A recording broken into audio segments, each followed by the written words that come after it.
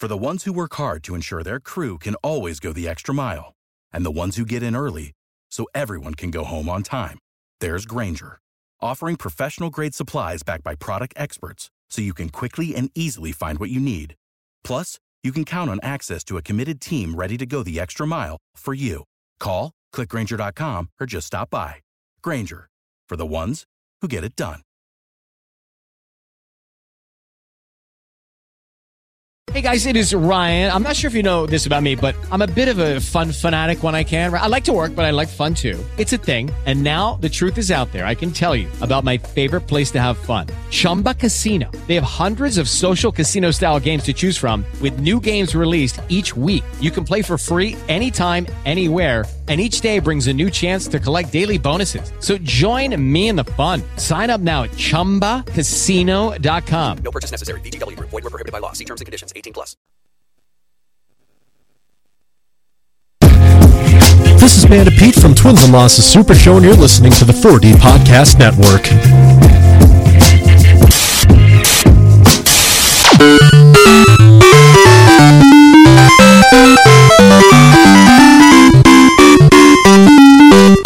Hey man, it's Alex Wright, the German. If you want to know what the Germans are about, pick me and you're gonna have a hell of a victory. I promise! Ladies and gentlemen, it's now time for Ring General Radio.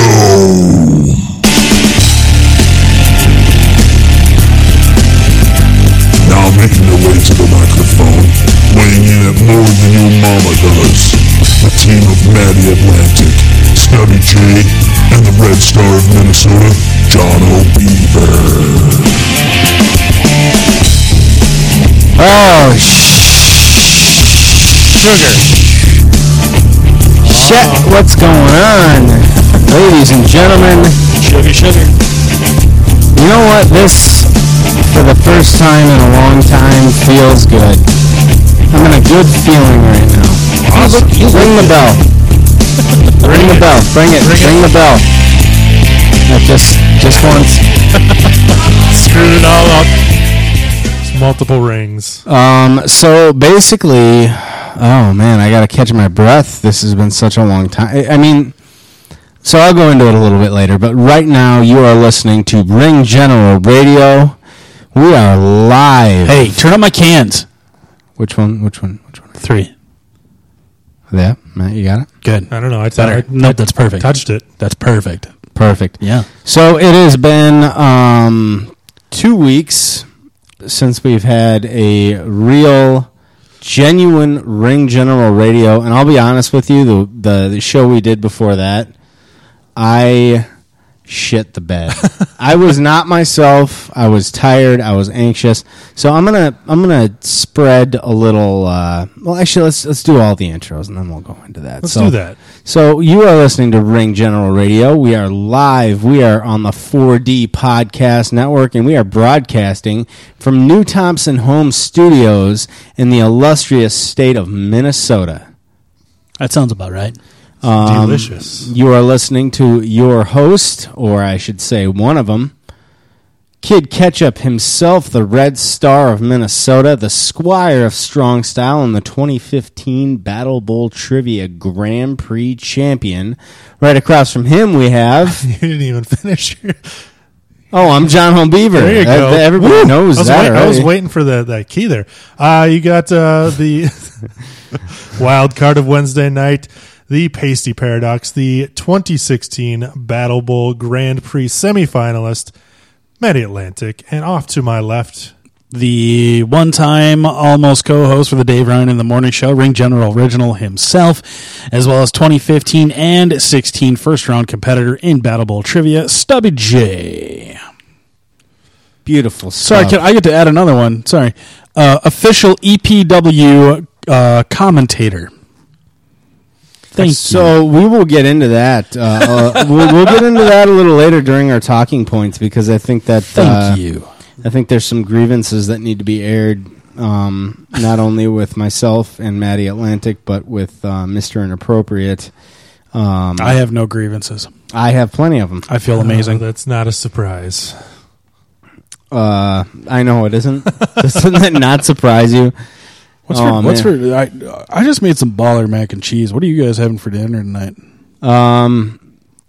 So here's the thing. That's kind of a good segue into, as Jake had mentioned last time we were there, 2 weeks ago when we were on the air, which, by the way, if you didn't listen to last week's episode, I want to give it up to our illustrious producer. I got a chance to listen to that when I was on the way to work late last week, and man, he does you do a damn good job. It turned out really compiling, good. And there was a lot of kid catch-up victories in there. And it was such an ego stroke.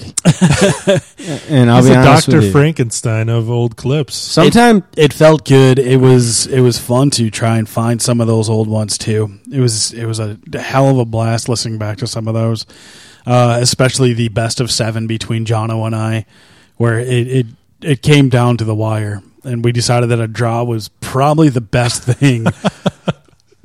I mean, especially in front of a guest like Ryan Van Alstyne.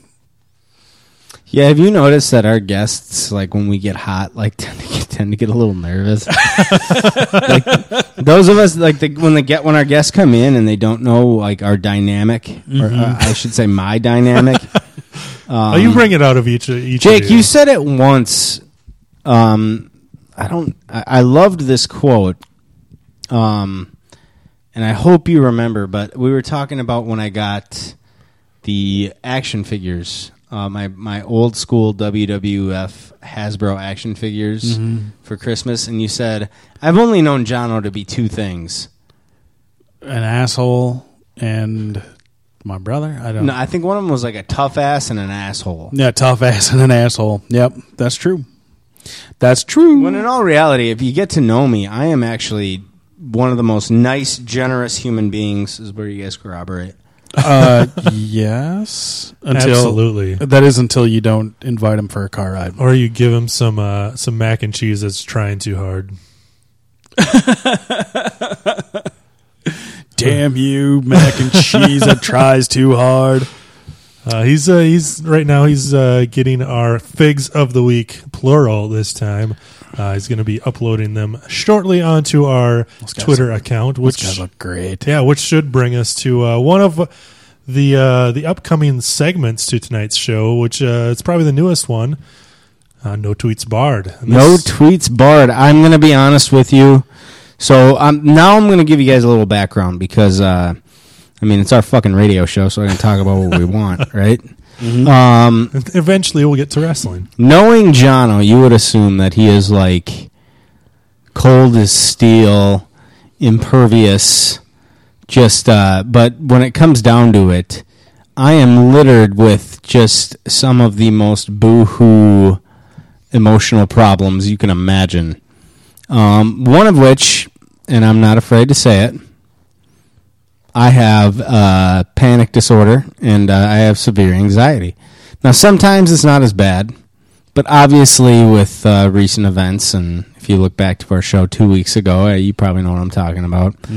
Last week, I started a brand new job, right? Now, I went from... I don't fucking work for them anymore. I went from working for Best Buy for 12 years... and I'm going to stretch the title a little bit, but I feel like it's fair. I was a district manager. Jake, do you think that's fair? Yes, because that's what your title was. Nice. So yeah. Well, the title was a little bit different, but that's essentially what it was. Is I oversaw most of the stores in the metro. Well, I go from this, right? Bear in mind, my father had just passed away, and now I'm going into the medical field, where you need to have, like, rock-hard skin.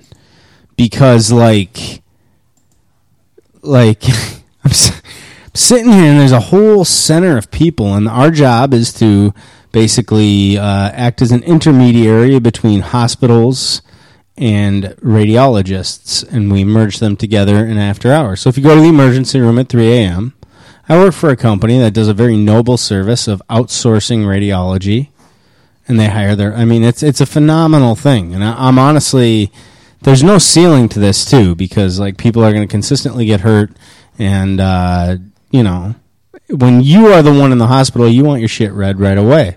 You want the radiologist to read it, but sometimes it has to be like, well, our radiologist is in tomorrow, we'll give you a call, or we'll give you a call in a couple of weeks.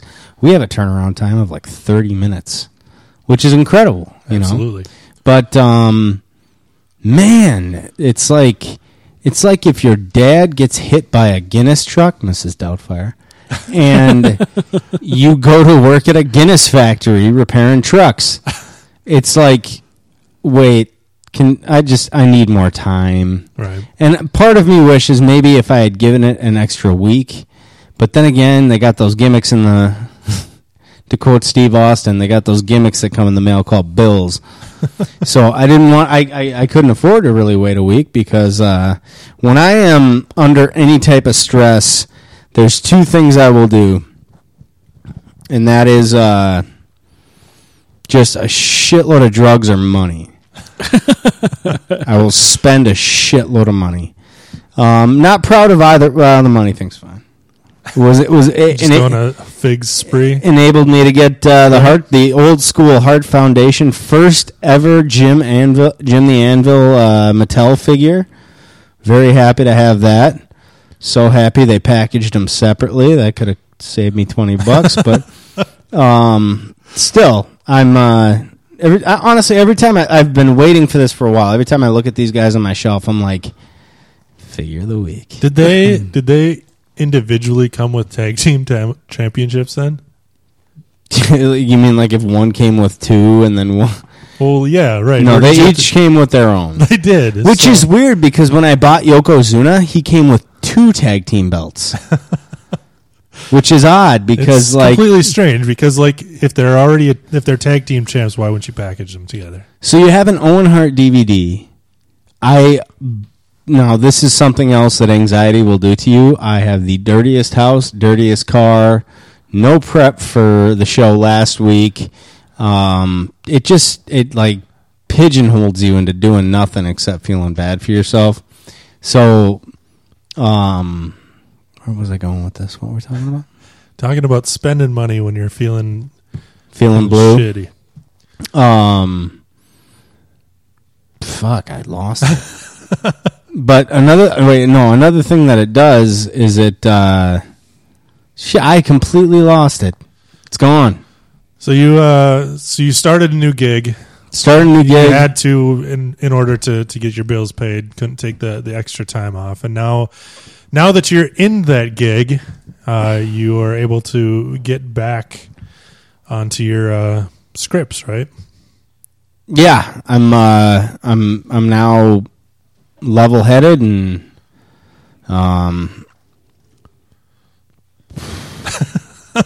ready to do this. I mean, it's because part of it, you know, you're anxious about the things you have to do, but the things you have to do, if you just did them, you wouldn't be anxious about it. It's like the chicken and the egg. Right. And sometimes, you know, it's like a face your fears type thing, you know. And I think that's the definition of anxiety, is a list, a growing list of illogical fears that like turn into phobias. But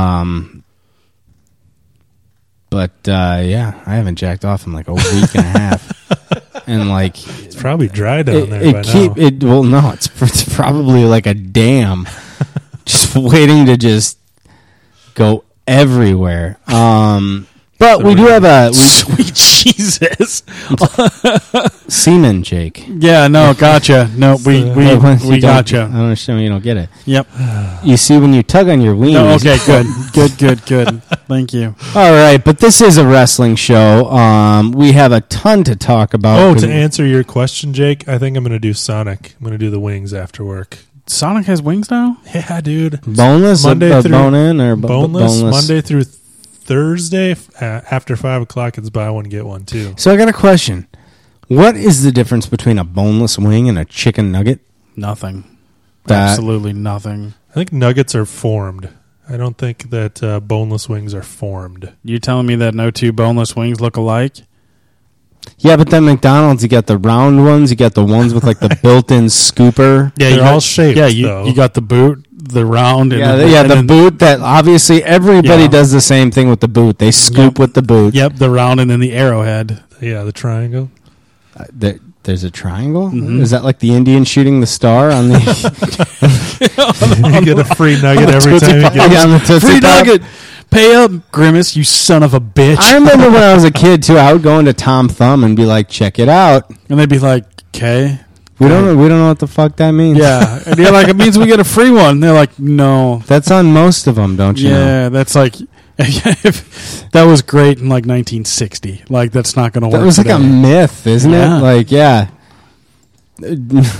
What's our 3 count tonight? I'd love to hear like somebody fucking going bankrupt because of that Indian shooting the star. They kept coming in and okay, so back to business. You are listening to Ring General Radio. It is the 19th of October. We gotta think Halloween. You know, one thing in adulthood that has bothered me is fall. Let's just go around the bend. Favorite season?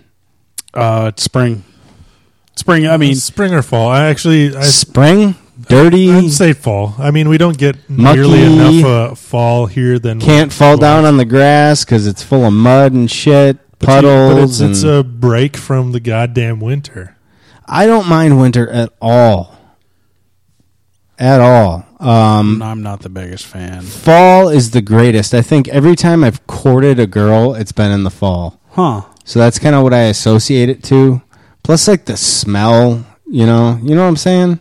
Yeah. Fall's got like a particular smell, just kind of like winter has a smell. Leaves are falling and whatnot. Yeah, all that crap. So, I did it again, guys. What was I talking about?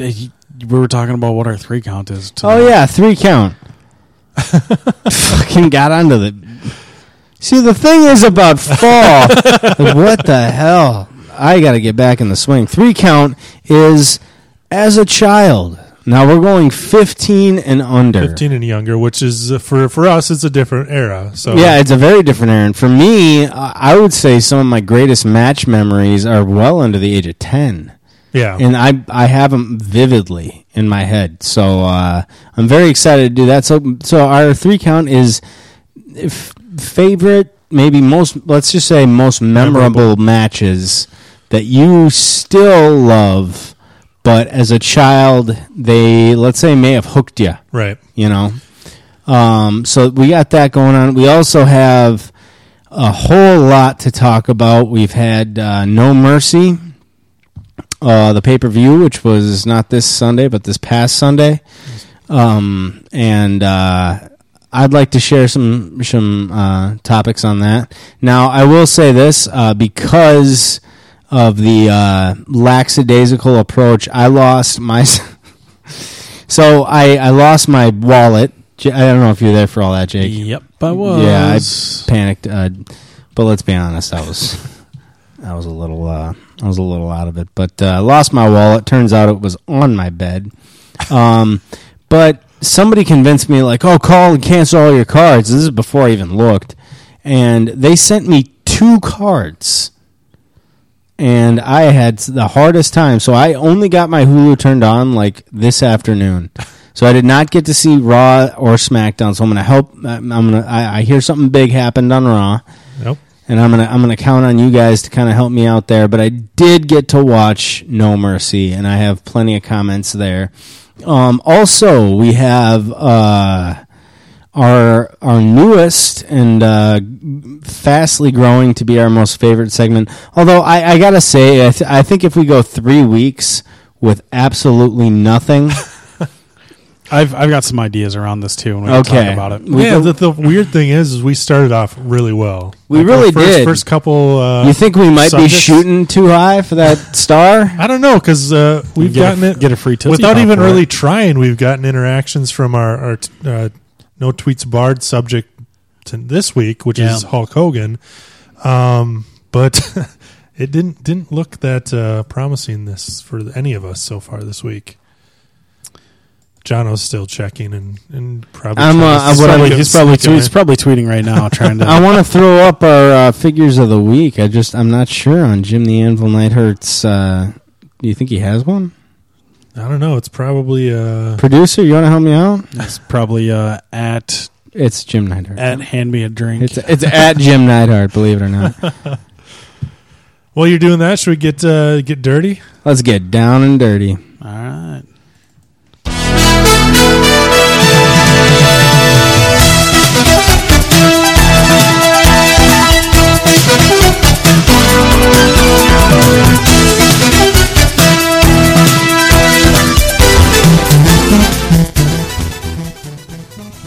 All right, so WWE, not being one to rest on their laurels, have signed 3 new participants, I guess.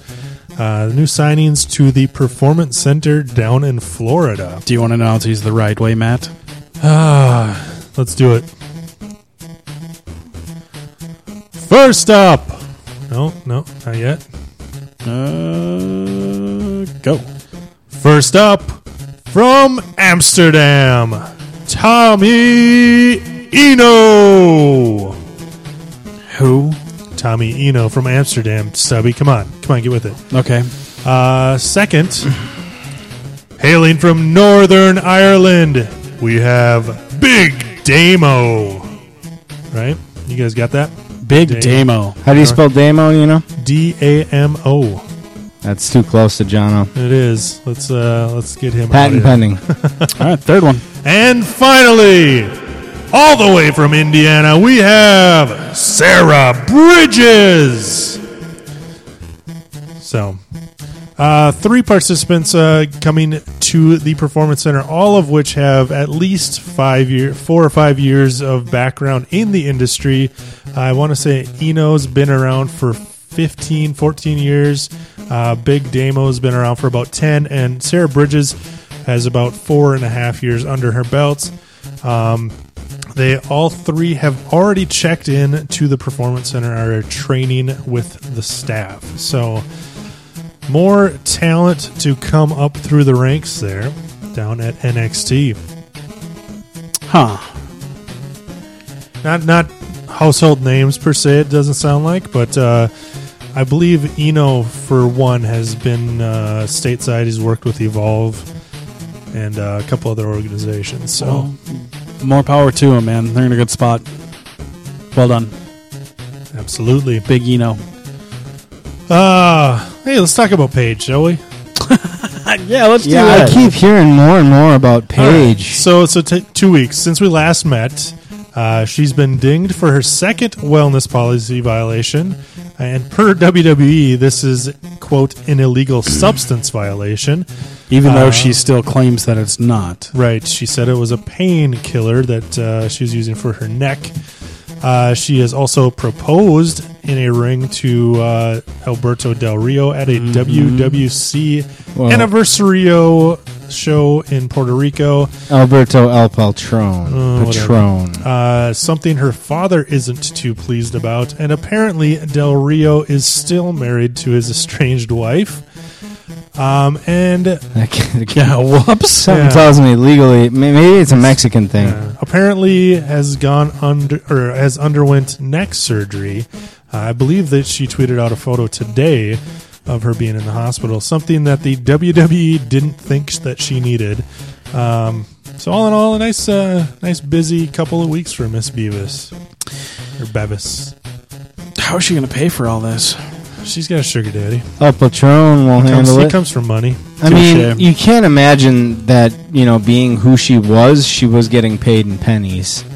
So something tells me. Now, any shot in the dark? I mean, so here's something I'm starting to wonder. Mm-hmm. And maybe, this has got to. Do you think they publish their wellness policy? I don't think so. I guess that would be something to look into, but I'm guessing that's probably something that they keep kind of close to the vest as possible. Does any athletic commission? Now, granted, they're not an athletic commission, but does any athletic commission actually publish that? Them from something like that? Huh. Well, it's interesting because I have it right here. the abuse and drug testing policy for WWE. Hot diggity. They've got. I mean, Can you? Where'd you find that? Corporate.wwe.com / Can I just do corp? / what we do. Corporateministry.com. I mean, there's a shitload on here, man. I mean, look at all this. They've got all these different. This is the one you want to look at? Yeah, number 4 is it sounds like that's where she got dinged. Okay.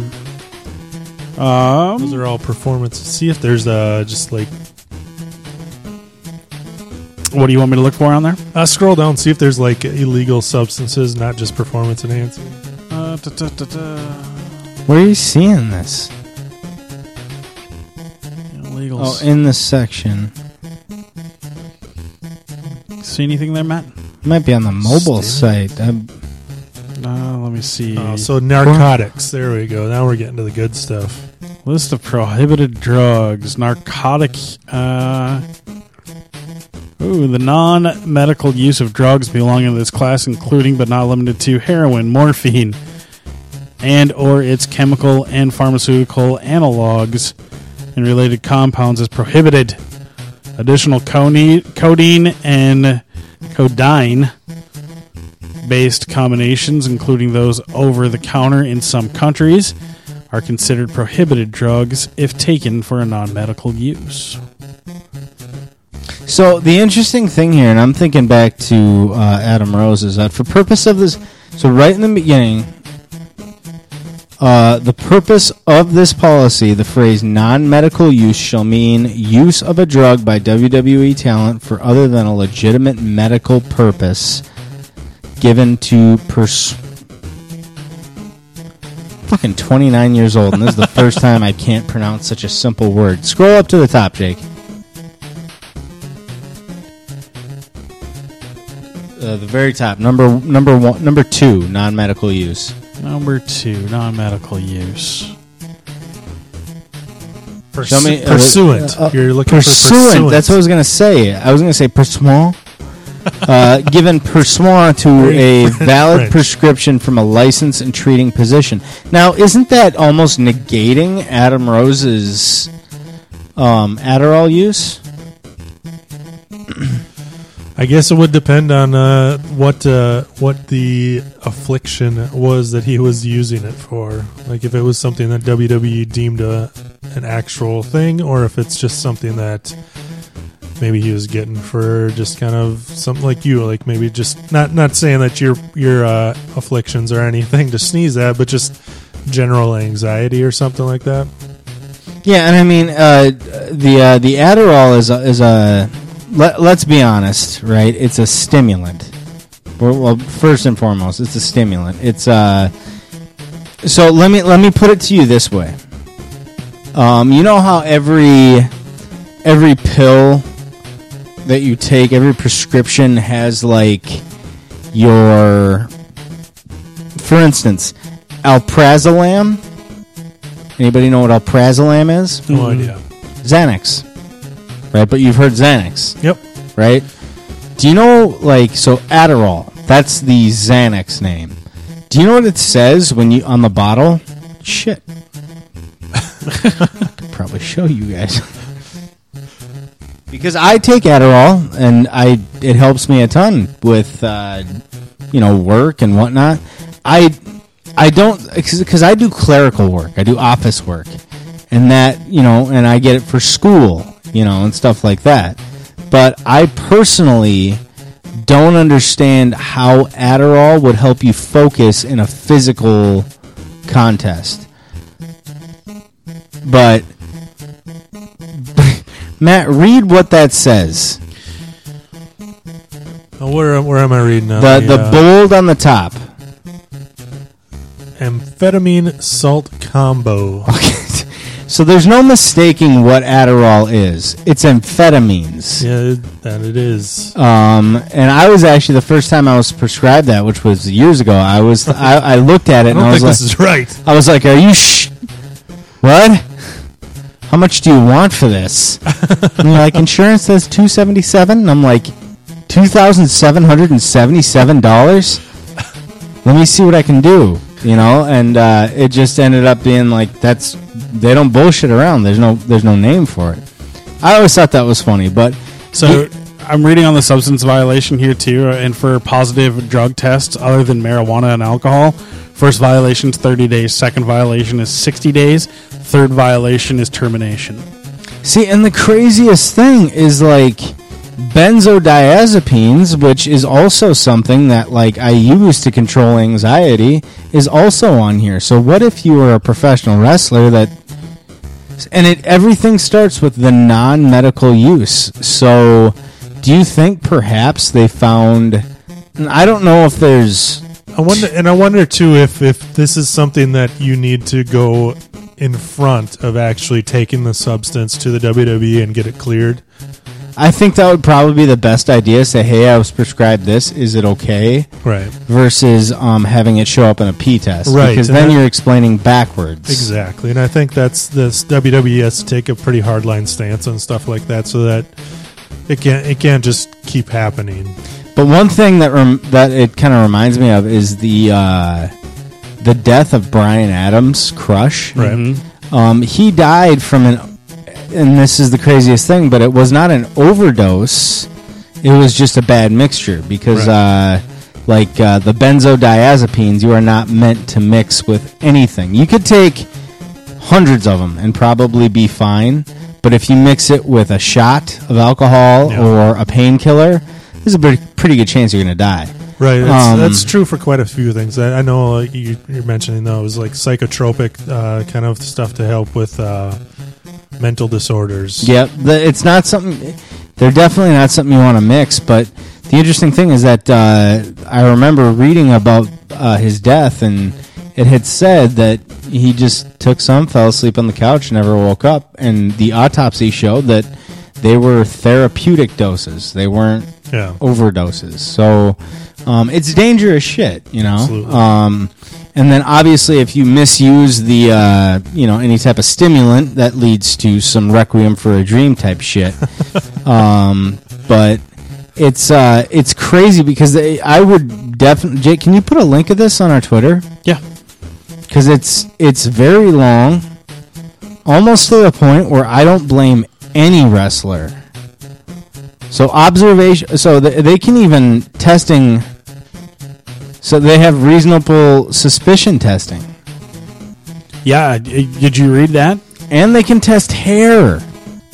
Which, one thing I've heard is that, pee, you can get past. Blood, maybe. Saliva, sure. Hair, ain't no fucking way. Right, and I think that's I'm guessing that's the place where you're going to catch most of, your marijuana use. Your THC is for whatever it means, gets trapped in your hair follicles easiest. But it doesn't sound like that's the biggest kind of strike against people in the WWE any longer. Is the marijuana, which is understandable. I think if you're looking at pain relievers in the real world, I think marijuana is probably one of your safest bets. And it says here that marijuana will get you a $2,500 fine. So. Wow. Still not the greatest thing, especially when you're essentially just hired help. Well, and so I was going through the reasonable suspicion tests. Yeah, I was looking at that just now too. Signs of red or droopy eyes, dilated or constricted pupils, slurred speech, stumbling or hyperactivity, needle marks, repeatedly unexplained disappearances from WWE event or WWE scheduled performance. Some of these too, violent tendencies, loss of temper or irritability, extreme personality change or mood swings, aromas on or about the breath, body, or clothes. So one kind of, from what I've been hearing, kind of in the deteriorating personal hygiene or appearance. Oh shit, Luke Harper's fucked. In the IWC, for whatever this means, it sounds like Paige has kind of brought this on herself. Like the reason it's entirely reasonable that she would have fallen within one or more of those categories that you just kind of read through. There was kind of talk about her being caught up in a drug ring. This was all unofficial. She is dating a Mexican. And that she had some unpaid kind of dues to take care of. Whatever that means. Regardless, this sucks because Paige was extraordinary talent. And at this point, you just basically want her to come out of this being all right. Fingers crossed, man. Good luck, girl. Does anybody have any idea as to what it is? My guess would be nose candy. Because the one thing I do know, and I don't partake myself because you can die from it pretty easily, and that just doesn't. I feel like even if I would enjoy something like that, like if you ate a cheeseburger and somebody told you, like, yeah, if you have 2 more of those, you're probably going to end up dead. Would you enjoy that first bite? Yeah. I would go nuts on that cheeseburger, man. It reminds I'd stop after 1 3/4, though. It reminds me of like that. You guys watch Eastbound and Down, where the principal's telling Kenny Powers, apparently Coach Booth died from taking too many of the pain meds they gave him for his back, and then Kenny Powers is like, "Oh shit, you can die from that," and it's just little things like that. Like I don't mind, feeling good here and there, but I'm certainly not about to die for 6 hours of a good time or whatever it is. But yeah, pass. Jeez, rules apply depending on your status, I guess. Weird. Interesting. Say. That's coming straight from Paige. Sweet. You guys got any other news? Come find us at Raw on Monday night. That is true. That's this Monday. Yeah. Exciting. Minneapolis. Yep. Brock Lesnar going to be there. Oh, man. Maybe even Goldberg? Whoa. We'll get into that later as well. I got one more thing. Got some TNA numbers? Well, you hold on to your asses because we'll get there. You shut your fat ass. You may think Paige had issues, but wait till you hear about TNA.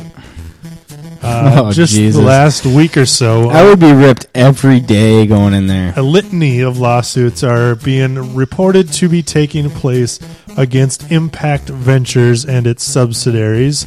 One is being filed by Billy Corgan himself for apparently being not paid. Despite all his rage. Another from Audience of One, who apparently funded several Impact episodes and A Bound for Glory in 2015. And another is from American Express Travel, who says that TNA has not paid them for over $200,000 worth of travel expenses. The speculation now is that the company would take the old Donnie Trump route and file for bankruptcy to absolve their debts. Jesus. That said, there are still scheduled TV tapings in January. Von Miller, we're bitter rivals. We're arch enemies, Cam. But there is one thing that can bring us together. Stupid Clothes! What are you watching over there? Is that me? That's you. Oh, it's coming from the Bleacher Report here. Oh, so giving some free advertisements. Let's get to those numbers then.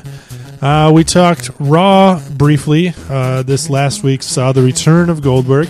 They jumped up to a 3.130, up from a 2.758 the week prior. Damn. SmackDown down slightly, 2.405 from 2.448. All right, so not this last week, but the week prior's Impact was 305,000 viewers. What did they get last week? 330. I'm saying even 3 one more time. Jono, you got this one. You are closer. The number is 284. Wow. So I believe this is the second or third lowest number that they've posted since they've gone to pop television. That's a huge hit. Oh my gosh. Unreal. So there you have it. TNA. I got one more little tidbit. Is that it would appear that Paige is actually undergoing neck surgery. Do we talk about that? Yeah. Just briefly. I didn't get the results. I don't know if you have them there. If it was a success. It looked like it was a success because Del Rio brought her flowers and shit. Oh, as she reported on her Twitter. Were they poppies? They were black. They were poppies. Yep. They look like pot leaves. Bubba Ray is actually teasing a return to the company as they had their the Dudley Boys had their final match back in August. The question is, do you think Bubba Ray could do it on his own? He did it on his own in TNA. He was like one of the top guys in TNA, wasn't he? Yeah. He was the leader of the Deuces in the Ass.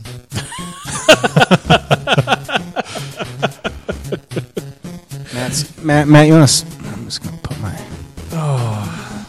Nothing like putting your feet up, man. You ever get that? Like, I can't not put my feet up, dude. I do that shit at work, and hope you kick off your shoes there too. All right, that's all I got, man. You got no more? Let's end it there. Let's end it there. Start talking wrestling.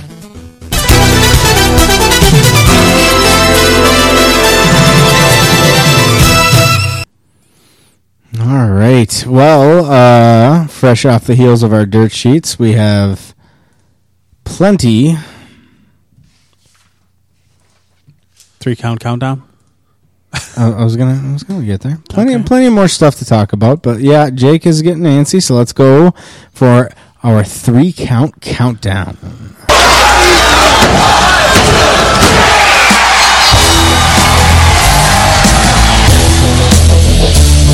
Okay, 3-count this evening brought to you by America's Sonic. Pull in, get yourself a Coney dog and some tater tots, along with any number of their freshly squeezed lemonades. But this week, this better get me some free wings tonight. This week we are talking about. We all grew up wrestling fans, right? And I know some people got on the train a little late, but I was a wrestling fan since before I have memories. Yeah. And I will tell you, actually, I don't want to say this right now because I believe one of them is actually in your 3-count. But right. Matt hasn't seen mine. I've seen just one of Matt's because I was driving, and that's dangerous. Perfect. But matches that you enjoyed, we put the rule pre-age 15. 15 and younger. So. I have a feeling, in fact, I'm sure that all of mine are coming prior to the age of 10. Really? Yeah. Interesting. I had some kind of teenage moments in mind, but we'll start here. So for you, what date range would this be? So I was born in 79, and I was 15, obviously, in 94, so... Mine is 87 to 2002. Ooh. But I think we did have some crossover, but like you said, you were probably not too aware of probably about the time range that I was getting into it pretty heavily. So. No. I don't think I would be, but I remember little moments here and there. But most of I want to say all of mine come pre 95. Really? Actually, like before I was even what was that, 7, 8? Mm-hmm. Before I was 8 years old. Wow. Damn. So and I remember these vividly. So Matt, do you want to get us started? I'll get us started. All right.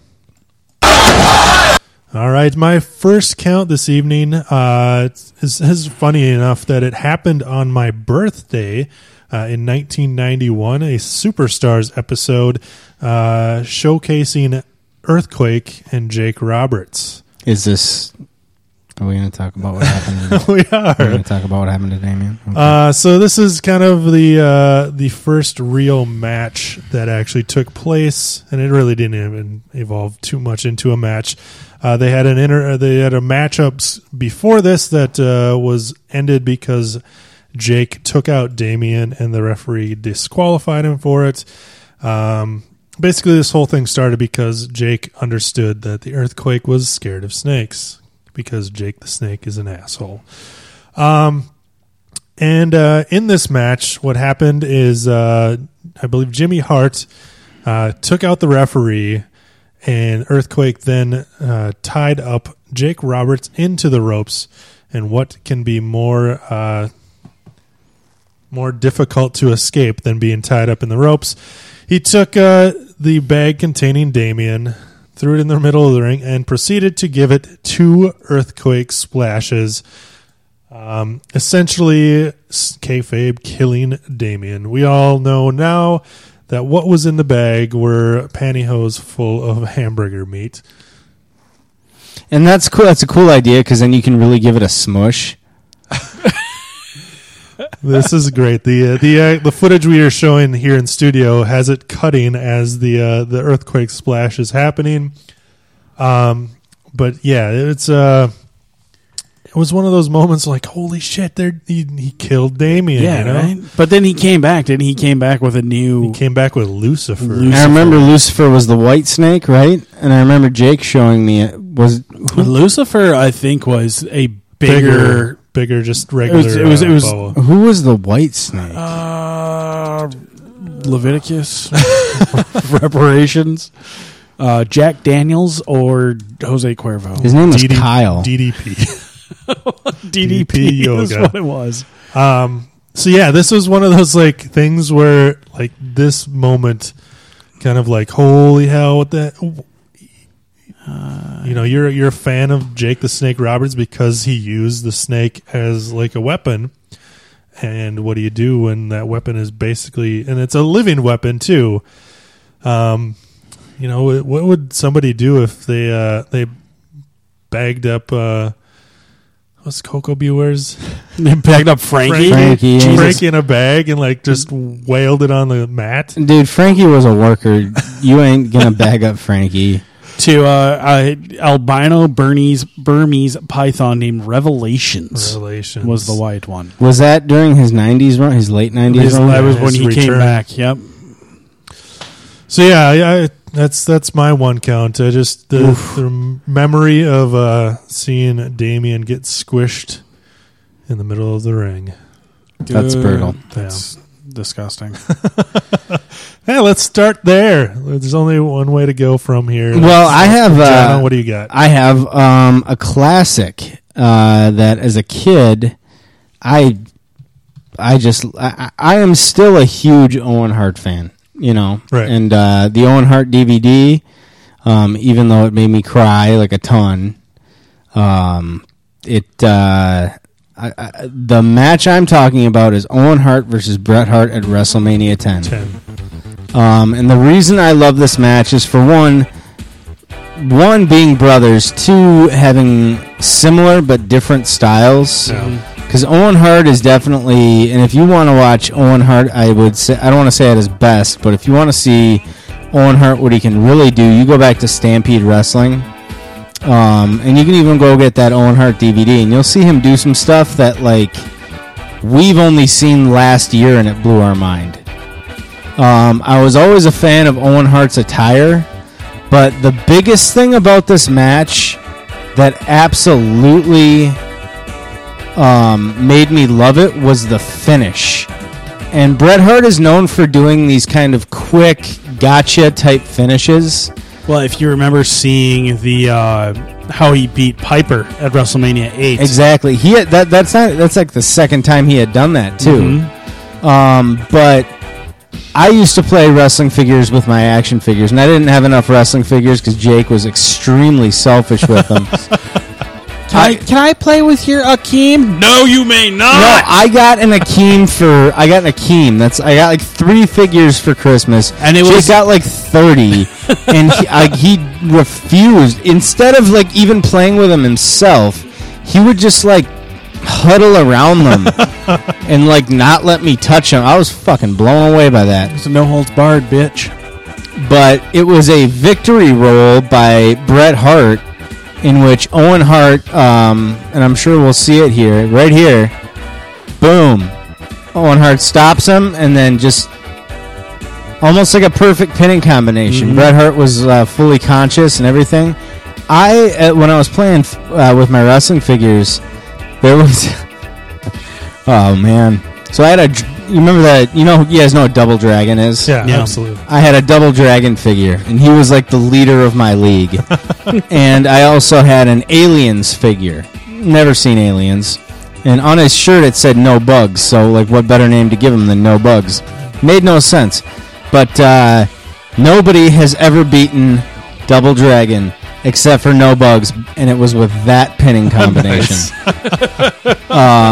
To this day, it's never. I would even like do replays. I'd be like, let's go back and see how it happened. And then he'd move the figures just a little bit slower. Yep. And it was. Oh man, I gotta tell you, that's it, the match itself, and the entire match is phenomenal. Yeah, I was chatting online with a buddy of mine, Sean. I think I know Stubby, you've met him. I don't know if you've. Thanks for the invite.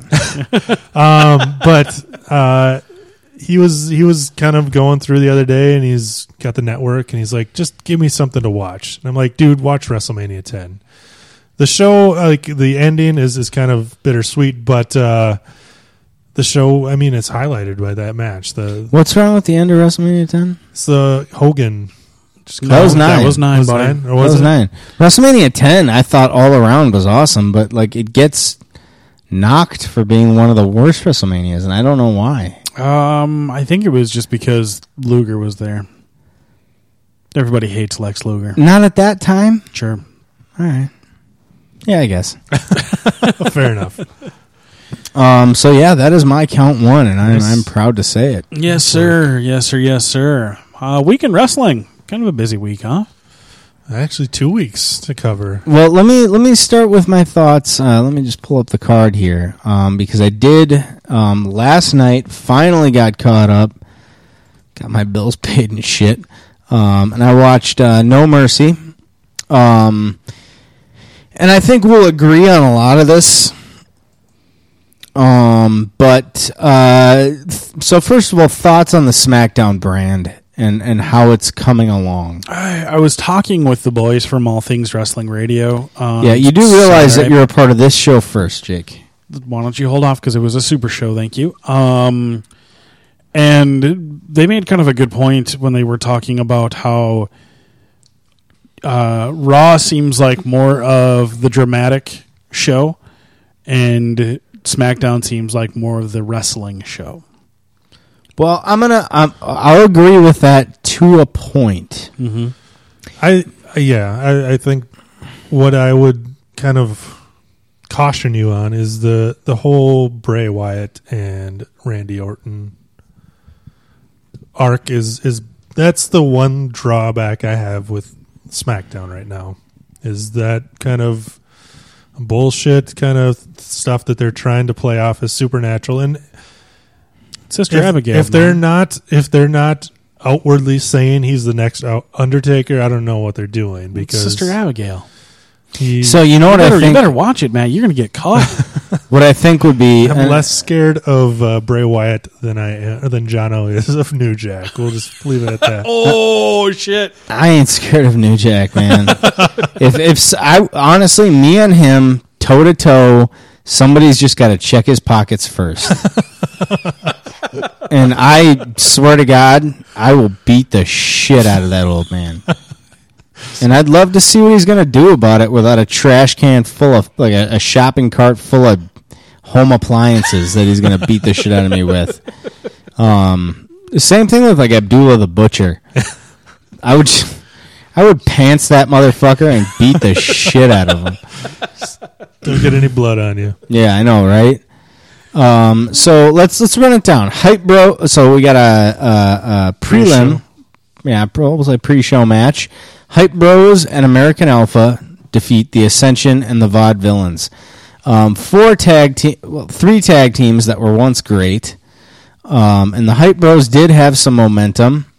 American Alpha is obviously, they are going to be the ones to ascend. Yeah, they're gonna anchor that division for quite some time. I think, and I hate to say it, but the ascension, I don't think it'll be too long before we hear these guys are getting cut. The Vaudevillains, unless something changes with these guys, I would agree with them. The Hype Bros, I think they can still get more out of Mojo Rawley. And then Zack Ryder proved that people will be behind him if you book him right. Right. But Hype Bros and American Alpha take this victory in a 9-minute match. The thing that surprised me is the first match being the title match. Now, here's one thing, like going back to what you were saying, Matt, about Robbie and the dramatic show. You have to show snippets and clips and here and there. But AJ Styles, Dean Ambrose, and John Cena all entered the ring. And then they showed the 15 minutes worth of hype. And then they went back to the ring and they performed what I felt was a subpar match.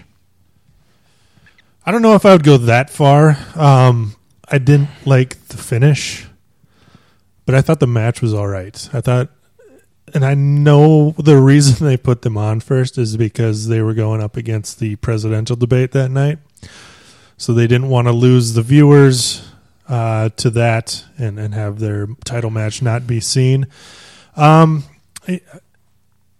not up to what they've been putting on for triple threat matches in the last few years. I would say that it's not living up to, or it didn't live up to those standards. But I thought it was an enjoyable match enough, but a chair shot to the back should not finish anybody. Oh, unless they're actually going to consistently do that now. Yeah, they got to keep that going. And I would say my gripe with Dean Ambrose is that save for, I'd say, 20% of his moves, none of them seem to have any impact to them. Do you guys agree at all? Yep. I'd say his stuff comes off like he's, honestly, like a diva. Like a divas wrestler, not a women's wrestler, but like a divas wrestler. Butterfly belt wearing bastard. And then John Cena, talk about calling shit in the ring. I watched and heard everything he called in the ring, and some of it just seemed disjointed and out of place. And I think the only person that kind of brought it together was AJ Styles. Yeah, he's been the glue for SmackDown since the brand split. And another thing that bothered me is that they're like triple threat rules, no DQ, and I'm like, I don't remember no DQ ever being like an automatic stipulation for triple threat. It has to be. Yeah. Why? How are you gonna do it otherwise? There's 3 guys in the ring, and they have to obey all the other rules. Right, but if one guy you can't just disqualify one guy. Does that make the other 2 winners? That's basically what happened in this match. No. You had 2 winners, and they restarted the match. So which I thought that was dumb. Like, you get 2 winners, and they restart the match. They didn't stop the match. The referee did not stop the match. No, but at the same time, if you're a referee, didn't the bell ring? The bell rang, but he didn't call for it. If you go back and watch it, he waved it off. Oh, gotcha. Okay. Okay, that's fair. But at the same time, the double submission thing, if I was a ref, I'd be like, no, both of you get off. What do you... and if I was John Cena, what the fuck are you thinking? Don't you see Dean Ambrose there? And he was there first, so technically Ambrose should have gotten the victory. I'm just... Things like that make me question the logic of something so illogical. Right. So I honestly and I've been critical of watching Cena, especially Ambrose, because I just don't. Ambrose has the ability to lay it in and be there at the right time, but he's just. I don't see him as being a top guy. I'm sorry. Yeah, I would agree. I think we brought this up maybe last time. I think he's better on the prowl. Right now, he's doing pretty well. I'm enjoying his work, kind of not being the championship holder, but being a guy that's around it. And if that's his role, that's fine.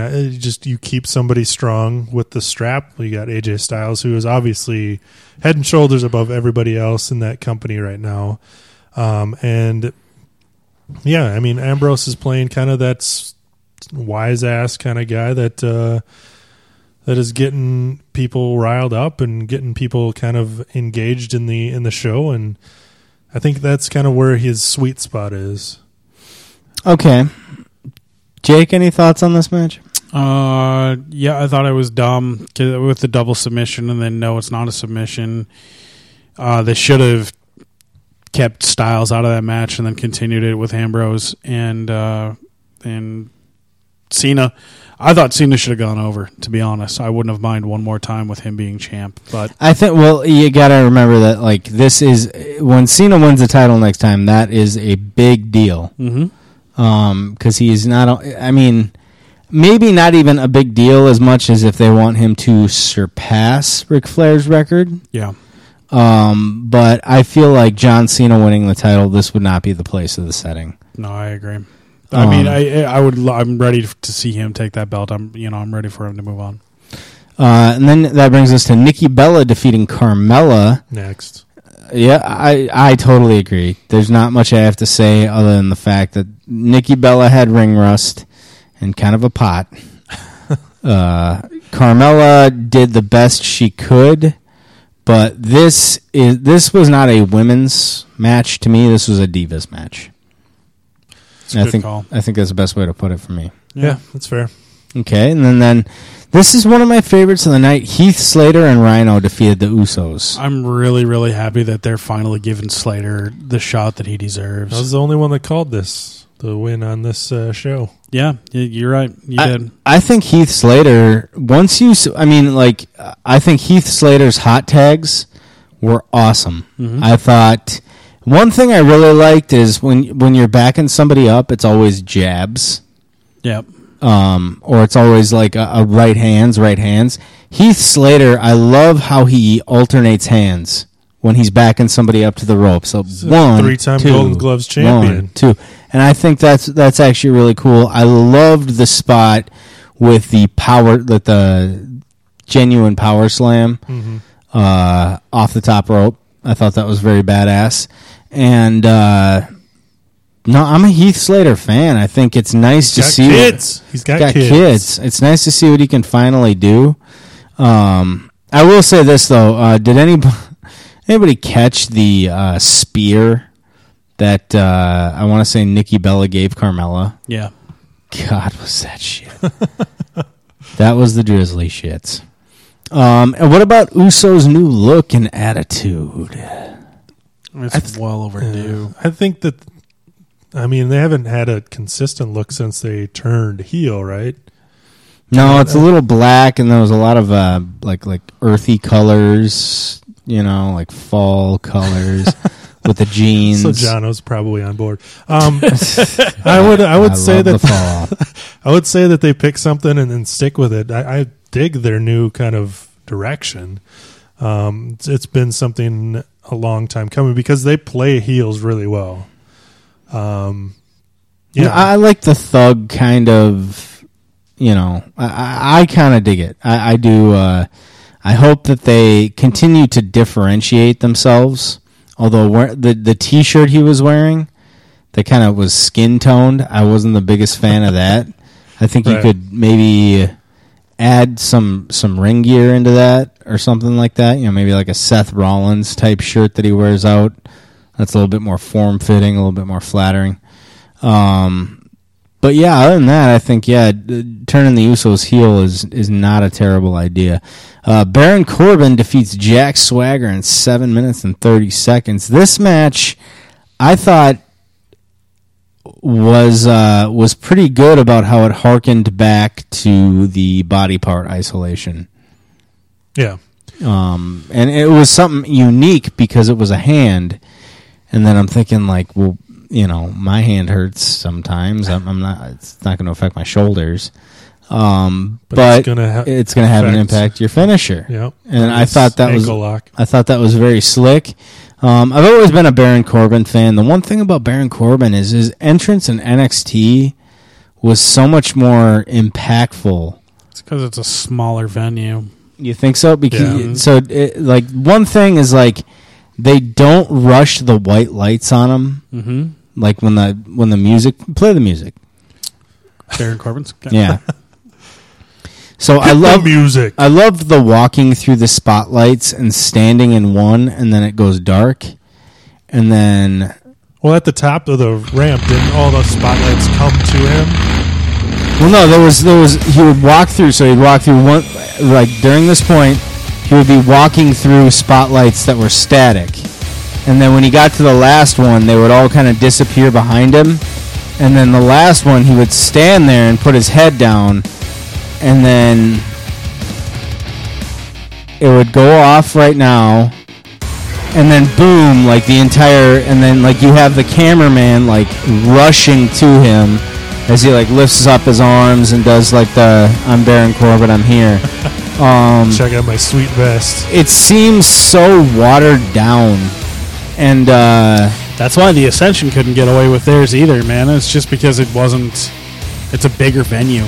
Yeah, but the Ascension, all they had to do was be out there and then stand up into the camera. You can still pull that off, I imagine. Except you look weird in front of this giant crowd standing up in front of the camera. Yeah, but the camera is right on them. You don't see the crowd. That's weird. You know nothing of production. So, all in all, I actually thought that match was pretty decent. Dolph Ziggler defeated The Miz with Maurice. You saw that coming. We did. What did you guys think of the match itself? This was the second longest match at 19 minutes and 42 seconds. The Miz held his own. I love The Miz I think he's doing great recently. That's because you watched all of his Real Rules challenges. Every single one of them when he freaks out. Yeah. And becomes The Miz.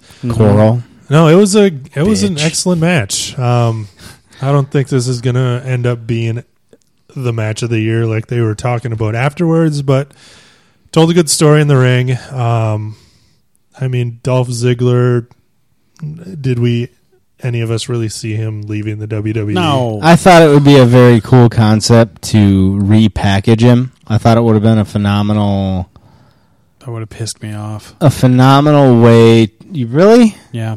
I think it would have been a phenomenal way to take a talent who has... let's just take a look. How old is Dolph Ziggler, you ask? He is 36 years old, so he has time left in his career. He is easily one of the best in-ring performers there is. Don't you think it's time to repackage him as something else? He doesn't seem to know what his gimmick is. I get he's a show-off. But the shout at the devil, like I like that song, not really. But I just maybe that's just some of him starting to come through, and then creative having their own spin. What is his character? He's a show off. He's an underdog. I honestly, when he came out and I was looking at his Titantron and looking at what he was wearing, I was just thinking, like, are you still with AJ Lee? Or, like, you know what I mean? Because it was kind of AJ Lee's style. And he has gone from tights to pants. Yeah, and to be honest with you, some pants, I will say this, should we save this for a 3-count? All-time favorite pant trunks? Yeah. Okay. I like it. I'm gonna Christian. I'm going to jot that down. Christian. Because I think pant trunks... Number 3, Christian. Dash. No, Dawson. And then Naomi has to fill in for an injured Becky Lynch as she goes up against Alexa Bliss. I was really disappointed in that. I was disappointed in, I guess Becky Lynch was legit not able to participate, but the fact that you put Naomi over and on the number one contender, that upset me even more. And we saw this at the previous SmackDown pay-per-view with Bray Wyatt, right? Mm-hmm. Like he was scheduled to fight Randy Orton. And then Orton got hurt Last second, they replaced him with Kane. and Kane went goes over. It was so dumb. It doesn't help, like, when you put them over on your weekly show, which happened this week. You had Alexa Bliss getting a go back against Naomi and got the win, but on a bigger stage, you need your number one contenders if you want them to be viable to have big wins, right? Yeah. And in the same kind of vein, you want somebody that's supposed to be believed as a monster, as somebody that's going to be an eater of worlds, to not run into a 60-year-old guy that once played a frickin' businessman and lose to him. He also played a dentist. A dentist, right. And he gets beat by him. He's a man of many trades, Matt. Does anybody know man. what actually happened to Becky Lynch? I want to say it was an illness, but I think it was a stomach issue because I showed her at a hospital.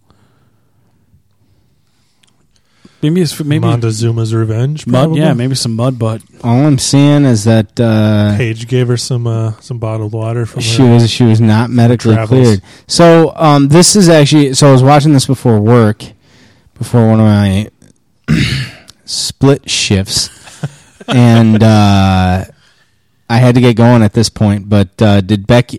Who took this match?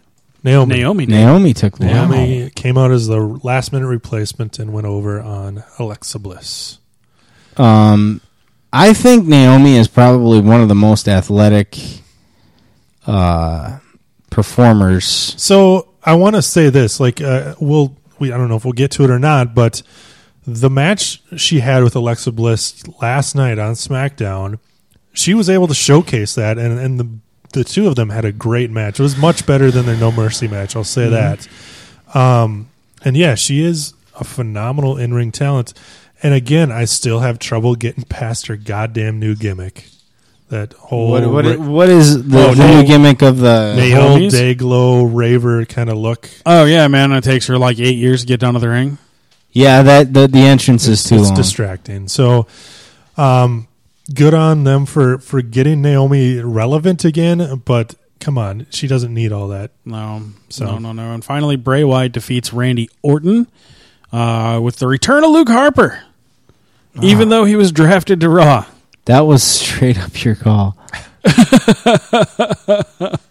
Matt, was that your call? No, whose call was it? It was your brother's. Yeah, Harper returns, man, and the reason why Harper returns is part of the fact is that Rowan is injured again. So Hank Rowan is injured, therefore there is no real big Wyatt family deal. So Harper comes back to help join the family. That's disgusting, Matt. What are you drinking? What is that? What is this? It's a spiced vanilla. It's like you put hot sauce in it. Shot. That sounds disgusting. It's fine. Oh, God. But still, I think I didn't get to see the match, so I can't comment on it. My only thing is that, so I have an idea, and it might be outlandish, but it's professional wrestling, guys. Bray Wyatt defeated Randy Orton. That's correct. Which I really like. With the help of Luke Harper, it sounds like. Yeah. Yes. Well, so what happened was, of course, it was more of a distraction. It was the right? back and forth between the two, and then Wyatt, or Randy Orton was about to take the upper hand. You get the flickering of the lights. They go out. They come back on. Harper's in the ring. Gets distracted, and then he ends up getting put into a Sister Abigail. Night's over. So here's something that I would have done differently with the build-up. I would have, so the whole thing with Randy Orton and the supernatural thing to me is it's been done, and it's actually one of them in my favorite matches as a child. There's plenty of supernatural shit going on, and there's not a problem, and there's a place for it. It's entertainment, but what I really would have liked is, let's say 2 weeks ago. They don't even have 2 weeks to build a pay-per-view anymore. Shit. No, they have a month because they stagger them, right? Yeah. Yep. So I would have said, like 2 weeks ago, when Randy locks Bray Wyatt in his own personal The container rider van. Yeah. It would have been cool as if when Randy was walking out, he left a video camera and said, "I know how you like to talk to yourself."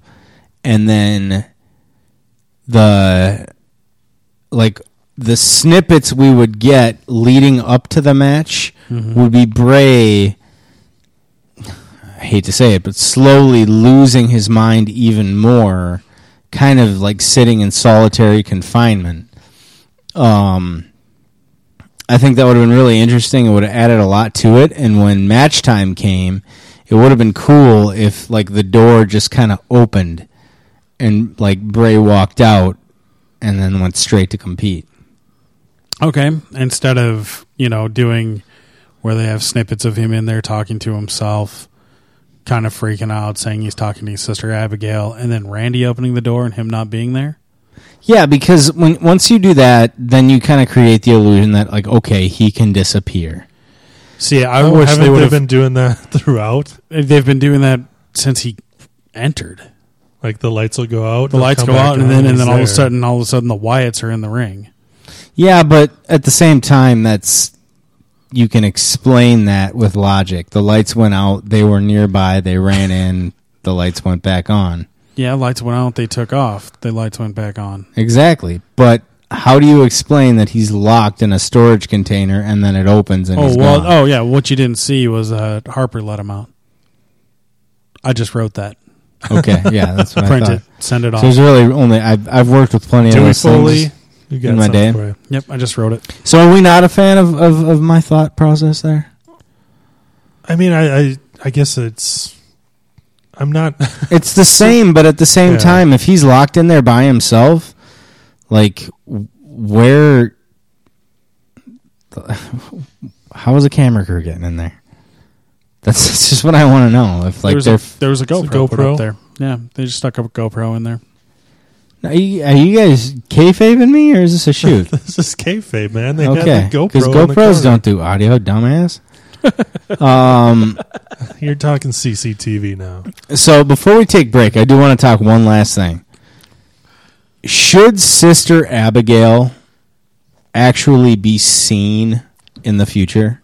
No. Yes. And it should be Mae Young. I think it would be very cool if she got repackaged. Bray Wyatt was on top, not by Mark Henry, like holding the title. That's incest, man. Ew. There's no place. Listen to my point, boys, or you're both gonna get it worse than New Jack. No, what I'm saying is, would you have her be older or younger? I would have her look like the bitch from The Ring. It's like Samara from The Ring. Yeah. And be perpetually... how do you remember her first name? Perpetually young, right? Yeah, she would be young. You imagine Sister Abigail. I mean, I would like to hear more about... her story. Yes. I think that would be a very interesting thing, and I think it would be even more interesting if... they did it in a comic book form. Yeah. A graphic novel? Yeah, you guys are way off base here. It would be more interesting... It's The Walking Dead Part 3. If there was some explanation, and let's say Bray Wyatt had the title, and anybody that went up against him started, like, seeing her. And it became, like... I don't know. It's almost like when Adrian's telling, like, you can't win! You know, see, in Rocky IV. I like your thought process. I just don't know how viable it would be, and if it would probably come across as cheesy. I really liked the way they booked against the New Day, where Xavier Woods was like, you guys are dealing with something you don't know. That was great. And that was fantastic until they went out to the compound and had the fight, and that was stupid. Yes, because there's nothing in my mind in wrestling that's more stupid than grabbing the back of somebody's head without doing anything to their arms and slamming it into something when you can clearly see that their hands and their head doesn't even touch. Final deletion. So this goes out to Ken Anderson. When I in March, when I finally By the way, hell of a guy. Met him this weekend. oh, he's those Ken and Sean Devari are one of the nicest people I've ever met. Speaking of which, Sean Devari's match has already been set for WrestlePalooza. Oh, you mean Aria? Aria. Sorry, that's what I meant. Fly Chic Fly, which, by the way, tickets are on sale for WrestlePalooza. Was it 9? Mm-hmm. WrestlePalooza 9.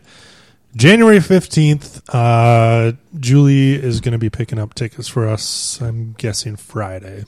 And now, Who's us? That's 3. Nice. And now back to Jono with what Ken Anderson should do. I'm just saying, like, if I hate it when people get ran into posts and they're off the mark a little bit, but they put their hands out and their hands hit and then they hold their head. I think that you should put your hand right here and run into your forearm, and that would make so much more sense. And I don't think it would hurt at all. Okay. So I think what I mean, a lot of this is just placating to your audience, right? You're supposed to give the illusion that you're running your head into that, right? Exactly. It's supposed to look like that. And people sitting in the front row, but for instance, when people sitting in the 30th row that can't tell the difference. When Carmella did the stun gun onto the guardrail of Nikki Bella, you could clearly see that she hit her ribs. What did Nikki Bella sell when she landed on the ground? Her face. Her neck, which is what a stun gun is supposed to hit. Whiplash. And I think that it's one of those things that it's... And Mauro Ranallo is so good at calling what he sees. Mm-hmm. He won't say, like, he got him right in the jaw. He'll be like, almost got all of that one. You know, like, he'll compensate for it so that he's not commentating on what should have happened. Yeah. It's like that old rule when you want to become really good at drawing. Don't draw what you know is there. Draw what you see. Yeah. You know? So that's my final take. Do you guys have anything else on No Mercy 2016? No, man. I think we should jump into our break. Let's take a little break. Over the break, we're going to pay homage to one of the greatest who ever lived, and then when we come back, we will hit you with some more wrestling. Count 2 and 3, and then our famous No Tweets Bard. I am a real American. Fight for the rights of every man. I am a real American. Fight for what's right. Fight for your life.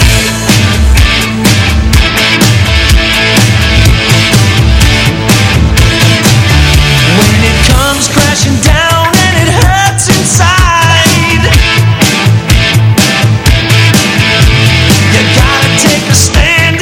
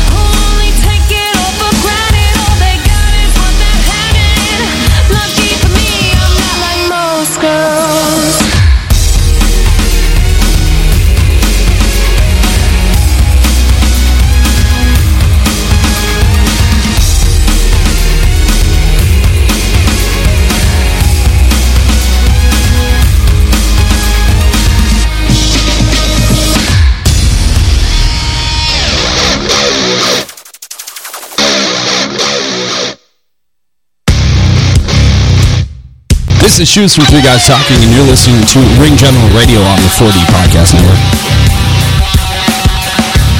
Welcome back, everybody. Ring General Radio coming to you live from New Thompson Home Studio in Coon Rapids, Minnesota. No birthdays this week, boys. What? No. How about deaths? Anybody die? No, well, Mae Young died. Yeah, she did. I remember that. Rest in peace, Mae.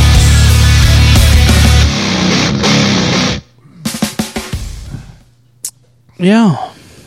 Well, that's a bummer. This Sorry. This is one of the successful portions of the show that I've been doing.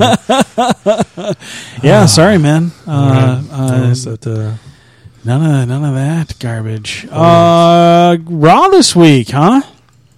Yeah, you guys are gonna have to help me out because, like I said, I only got Hulu paid up today, and got home from work, sat down, got up, came here. So we'll talk about it here, but one of the other kind of major storylines going on is the possible fracturing of the best friends, right? The Kevin Owens and Chris Jericho are starting to see some little cracks forming due to outside interference from Mick Foley. If you guys got to listen to Chris Jericho's podcast, what would have been probably weeks and weeks and weeks ago, but Kevin Owens was on there. Yeah, he was good on there, and they did discuss. I'll say it for you. I'd say go back and listen to it if you haven't listened to it. All right, I listened to it on the way here actually. But yeah, that gimmick, the best friends gimmick, and basically anything Jericho has done in the last 6-8 months has been just gold. And you're on the list, man. That catch line has taken hold for sure. But obviously, the biggest news to come from Monday night was advertised kind of all over the place. He was on SportsCenter, last Wednesday. But Bill Goldberg made his WWE return. Was it 12 years? WrestleMania 12 years. 20? Yep.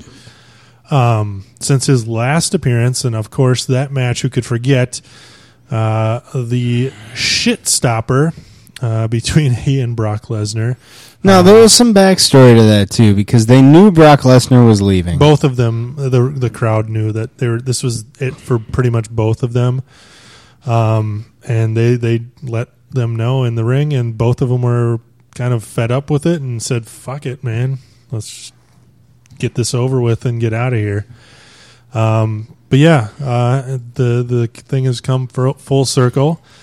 Now Goldberg has answered essentially Brock Lesnar's challenge to a fight, and we're gonna have Bill Goldberg tell you his response right here.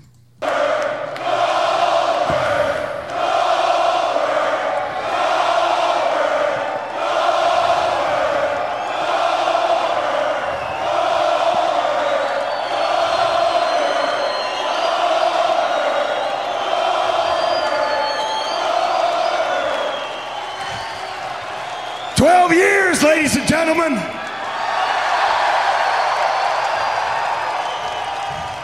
You never say never, eh? I never thought I'd be in this ring again. So thank you for the humble return. It looks smaller.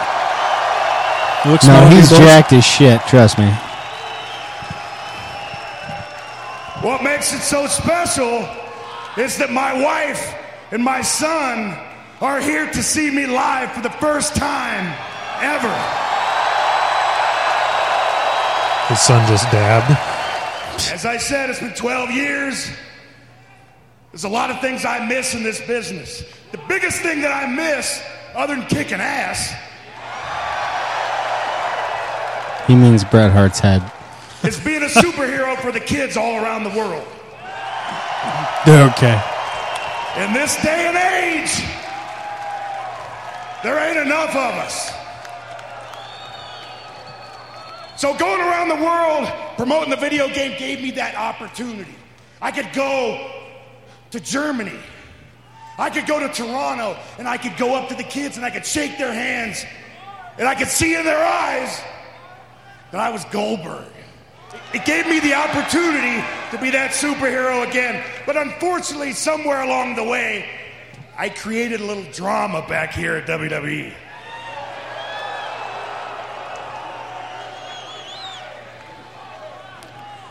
Take your And what jacket that off. You're did sweating was so it much. made me think. It's an affliction jacket. Those And too I thought long expensive to and take hard. off. You need somebody to help you with that. And I think that maybe it's better left alone. Maybe I keep it in the video game.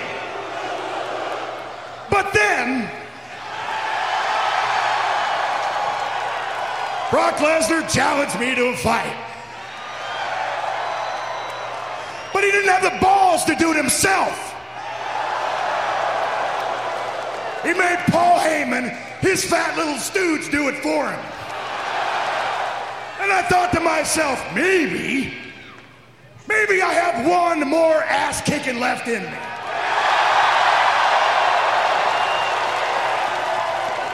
I thought to myself, maybe I have one badass spear left in me.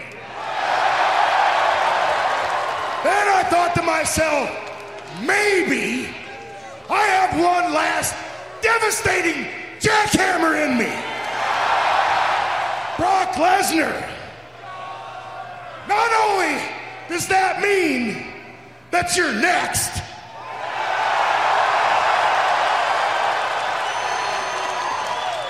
but most importantly, it means Brock Lesnar, you're last. Nice, huh? No, it's good, and I got to be honest with you that I never had anything against Goldberg, you know, and listening to him talk on various podcasts, it sounds like the only person that does is Bret Hart. You know what I mean? And William Regal, I guess. But no, I think this. I mean. Brock can have a good match with anybody. I agree with that wholeheartedly, but can he... I'm just waiting for the Goldberg action figure. To be honest with you. That's what I'm excited about. There's one more I wanted to show you guys and get your reaction out of this.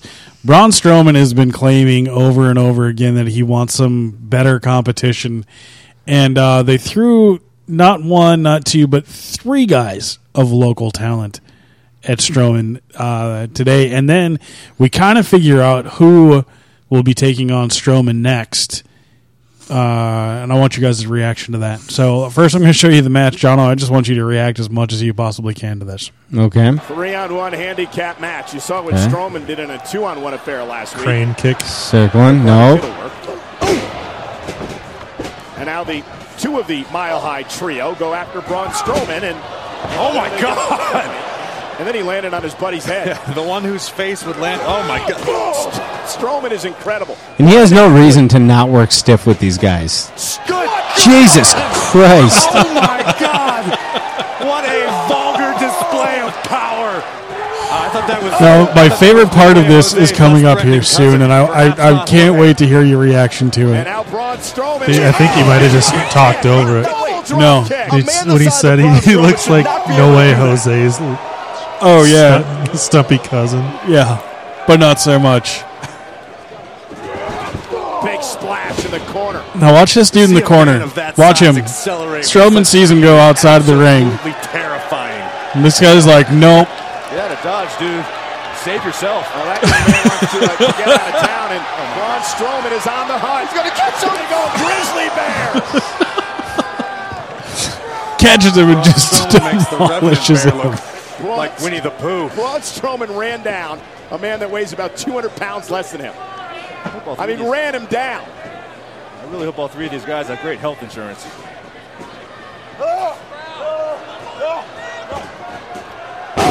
And Braun Strowman here competing at a mile Little British Bulldog there.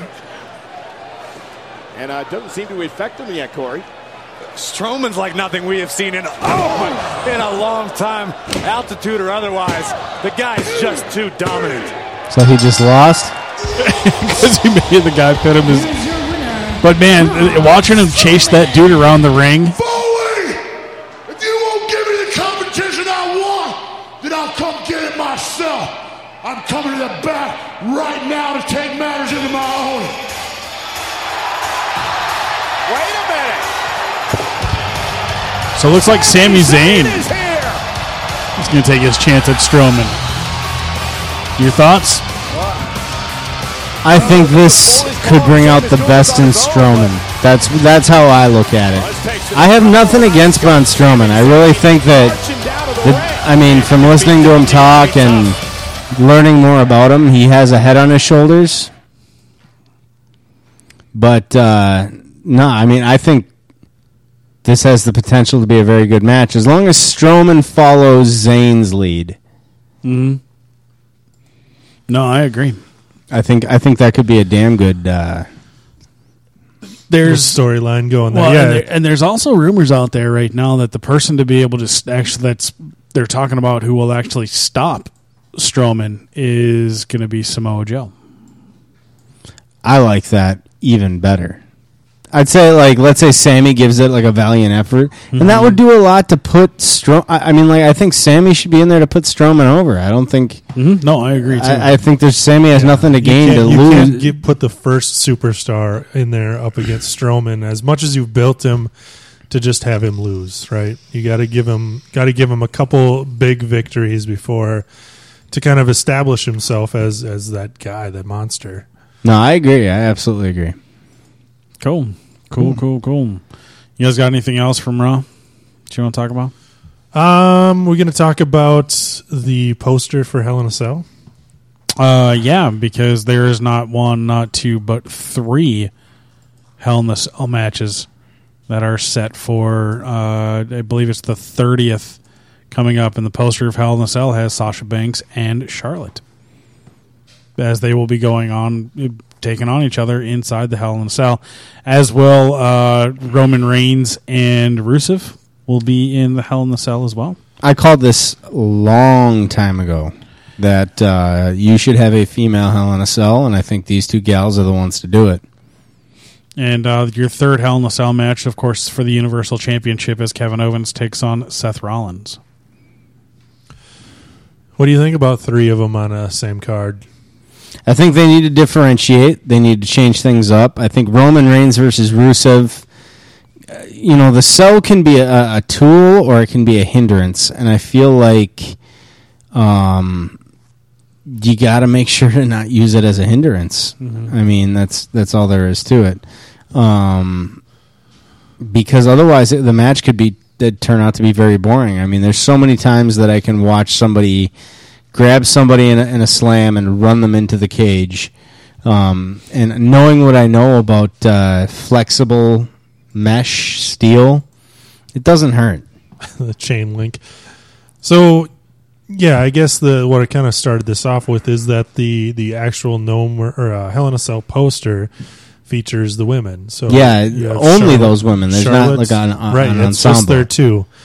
So you have Charlotte and Sasha Banks on either side of the cell. Do you think this could be a main event? Foley kind of slipped up and announced it as the main event.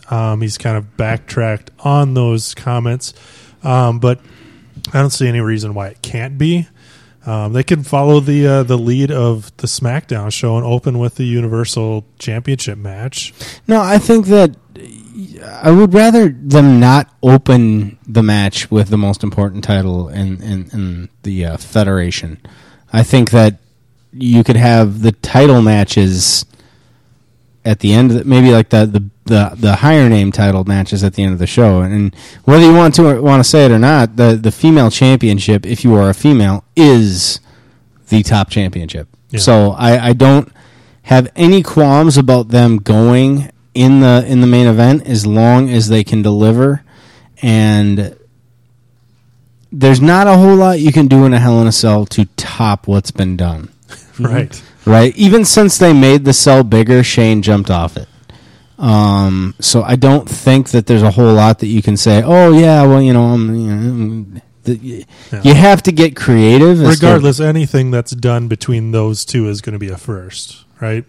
True, but it could still end up sucking. I mean, you know that a Hell in a Mall match could suck. And you know, with what I've always wanted to see, and I don't know if this is physically possible or safe, but I would love to see somebody extremely athletic climb the cage and like literally hang from the top and swing, and then like let go, And like then drop like splash style. drop in like a splash. I think that would be fucking awesome. Kalisto. Has he done that? No, he did it at Elimination Chamber though. Yeah, but I don't think it worked out that No, well. it sucked so bad. I watched part of that match today. It was terrible. So I think that I don't know. I mean, they got to find something creative, and it's not the most creative. Same thing with Elimination Chamber. It's not an extremely creative place. That's the trouble with a pay-per-view titled Hell in a Cell. You're obligated to at least have a match, right? Yeah. They have 3 of them, and on the same card where we've already seen however many in the past, you're putting pressure on them to be creative, not just against the ones in the past, but the ones on the card. Yeah, the ones against each other, because this could be a very mundane pay-per-view, or it could be amazing. I mean, Well, you never know, because we also have Cruiserweight Champion TJ Perkins taking on Brian Kendrick again, and then the New Day puts up their belts against Cesaro and Sheamus. And they hinted, too, this was kind of fun, that they hinted that the New Day are on their way to breaking Demolition's tag team title reign for a record. They need to double what they have, at least, almost. No, it's they're 2 months away. Yeah, 478 days. Really? Mm-hmm. They're at 422 now, because it was 420 on Monday. Coincidentally, while they were in Colorado. Well, I think they should keep it up then. Although I'd rather Demolition keep that. Nobody's touching the honky tonk man. That's all we know. Do we want to talk quick about SmackDown? No. Okay. I mean, James Ellsworth. The only thing that's noteworthy is Ellsworth. Last 2 weeks, he's defeated AJ Styles. He defeated AJ Styles because Ambrose was special guest referee. And then he won last week as well because of a disqualification, a 5-count disqualification nonetheless, because Ambrose stuck his nose in it. So, I mean, that's kind of the gist of it. They're selling James Ellsworth shirts for $24.99 on the WWE Shop Zone. Mm-hmm. Definitely. Yesterday they were buy one get one $5 for T-shirts. They're worth looking at on the internet. Yeah, they're awful T-shirts, but. The Ellsworth one is terrible. That guy's got no chin whatsoever. Yeah. Speak for yourself. I got all chin. It's just covered by 8 inches. And then of real hair. quick, in NXT last week, we got the return of Mr. Nakamura we also got to the show, and we've had first round matchups in the Dusty Classic. We also got we found out who's leading Sanity. Yes, we did. Mr. Eric Young. Eric Young is the leader of Sanity. It's a nice little faction that they have down there. See, featuring a female as well. I thought I was caught up there, but I guess I'm not. So I'm excited. That's one of the first factions NXT has done for a long time. And me and my brother, I think we both love a good faction. Oh, we so do. Like whenever we would play any sort of wrestling game, we would create factions among factions. Jake's had 2 or 3. Well, the Dark Corners. Yep, those guys are badass. Matt knows those guys because I went over to his place to play N64 one day, and I loaded my characters on his memory card, and he's like, "Who the hell is that guy?" That's Poe. No, it was Washington. Leroy Jones. Oh, yeah. Big Daddy. You always have to ruin it with something. I do. Speaking of ruining things, you guys want count twos? Let's do it. It's definitely time to start ruining. This evening we are talking, for our 3 count, we are talking our most memorable matches from our younger days, 15 and younger. I'll get us going here on 2 count. I am going with the Royal Rumble from 1992. Yes. If Ric Flair. Absolutely. The first time the title was on the line, the only time it was on the line until this last year, right? Yep. Ric Flair entered at number 3. The reason this kind of rings a bell is that growing up, my buddy and I, Sean, who I just mentioned earlier, we lived 3 doors away from each other, shared a paper route. Neither one of us grew up in a household where our parents were big wrestling fans. So we kind of shared this amongst ourselves. And instead of getting pay-per-views as they happened, we would get the videotapes, the VHS tapes, after the fact. So we'd get to watch them. In that day and age, it's probably 8-9 months after the thing happened. And this was one of the ones we got to see. And to be completely honest, it's probably regarded as one of the best Rumbles of all time. I can run down you the roster of people that were in this match. It reads as a who's who of professional wrestling in the 80s and early 90s. Now, Matt, do you remember what the build-up for this was? I cannot really recall. John, do you remember it? I think it had something to do with Flair and his number draw. No, so the build-up between this was Flair helped The Undertaker win his first championship at Survivor Series 91. And then 3 days later at Tuesday in Texas, he ended up, Hogan won it back, and then they finally were just like, okay, we've got to put this belt up for grabs altogether, just because it was a bullshit win. So they had Flair, Hogan, The Undertaker, and I believe it was Sid Justice got numbers 10 through 20. They could pick into there. But no, wait, Flair wasn't in that one. At 3. Flair came in at number 3. So I think it was Hogan and The Undertaker got 10 through 20. And Sid Justice actually came in at 29, so he was at the very end. But yeah, this was kind of the showcase. This was Flair's first WWE title reign. Lasted an hour in the match, and again, you get some interference towards the end with Hulk Hogan, and kind of helping eliminate both. Who was it? The Warlord and Sid Justice. You know what I really liked was the actual work that there was a period where it was right in the beginning of the match where it was just Flair and Bulldog, and I thought that was some of the most entertaining shit I've ever seen. And that was the thing too, is that Bulldog could have eliminated him because he had him in that press slam. Yep. And I remember after watching this, we got so upset and we were like, "Goddamn Bulldog! You could have easily knocked him out." This was Michaels' first match as a singles, or first Royal Rumble as a singles competitor as well.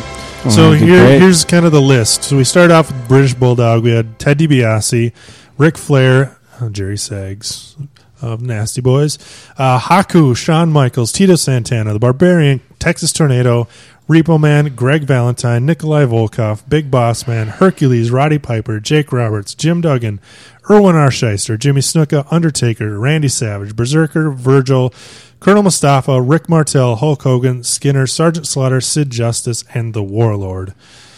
So I'd say 23 of these guys are names that had substance. Yeah, they're legends in their own right. Great lineup. So that's awesome. Yeah, it was one of those. The Royal Rumble that I remember most from growing up was this one. Obviously, kind of the ending with Ric Flair getting the assist from Hulk Hogan to kind of become that champion. So I'm leaving it at that. 92's Royal Rumble. Well, I have a count that is extremely similar. Couldn't be more similar. Royal Rumble 95. Who's the winner of that one?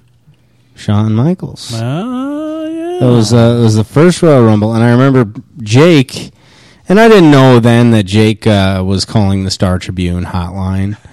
But my pick was Bulldog. And Jake said, no, I think Sean's going to take it. But at the time, Sean wasn't yet a main eventer. You know what I mean? Yep. So I was like, I personally, kayfabe-wise, right? At the time, I was 8. I did not see it, but I remember when Bulldog Foe won, he did the clothesline over the top. Scun the cat. And the whole concept of, Michaels hanging on, and I mean, it's one of those things that, you only get one chance to do it, and his foot that doesn't touch the ground, I mean, he could have easily slipped or mistimed or something, but that foot comes so close to touching and does not touch. And I just thought, damn, that is athleticism. And he comes back in, knocks out Bulldog, and Bulldog's music was already playing. Right. He comes in, knocks out Bulldog, and then boom. We have a champion. There it is. Was this one of the shortest Royal Rumbles of all time? I couldn't say. I think this was one of the first ones where they decided to go 1 minute versus 1 minute versus 90 seconds. So this was Shawn Michaels was the first winner to be number 1, which really doesn't matter if you're 1 or 2, but he was the number 1 entrant. And Bulldog was number 2. Number 2, and they were the last 2 in the ring. But the total time in the ring for both of them, obviously, if one was eliminated, 38:41. Ooh. So not the... You're not breaking any records there, but not. Still, it was just... I'm a big believer, and you hear it a lot, that moments are what make matches. That moment, I mean, the rest of the Rumble could have blown. I mean, I don't remember a ton of it, but that moment to me is what made this feel special to me. And I think he went on to face Diesel. Is that sound accurate? In a losing effort, but to me it was just the coolest thing ever, man. Well, especially him coming out, you never saw a number 1 win the match. Well, he was not. Yeah, he was number 1 in this. I think he was number 16 the following year, and he won that one as well. Yep.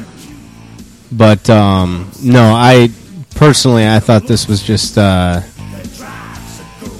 You were just more stoked to see Pamela Anderson in the ring afterwards, weren't you? Yeah. Yeah. But I was a huge fan of this, and just if you haven't seen it, I would recommend checking it out because it's some of the best Bulldog and some of the best Michaels you'll ever see, and it did it for me. It really did it for me. That's awesome. Heck yeah! All right, so should we press on to our newest, our latest and greatest, if you will? Yeah, so, okay, we're going to officially say that the ballot is closed now. The ballot closed at 7:05. The ballot closes when this starts. We've established that. When the show starts. That was the rule. When we start, no tweets barred. Fuck, guys.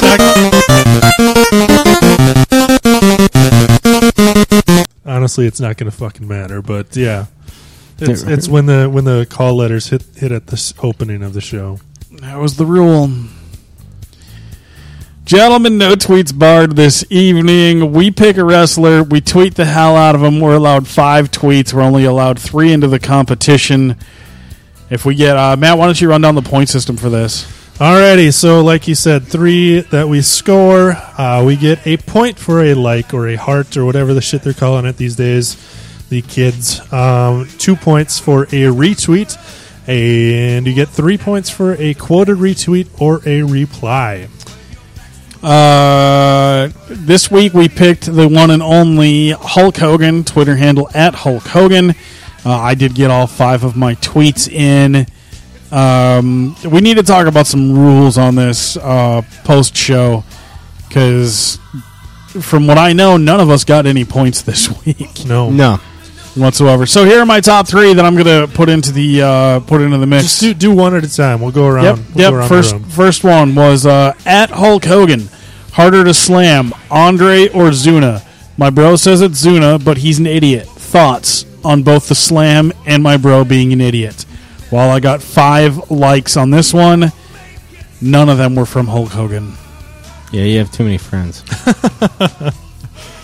John, you want to go next? Yeah, I said, at Hulk Hogan, do you only perform the Axe Bomber in Japan?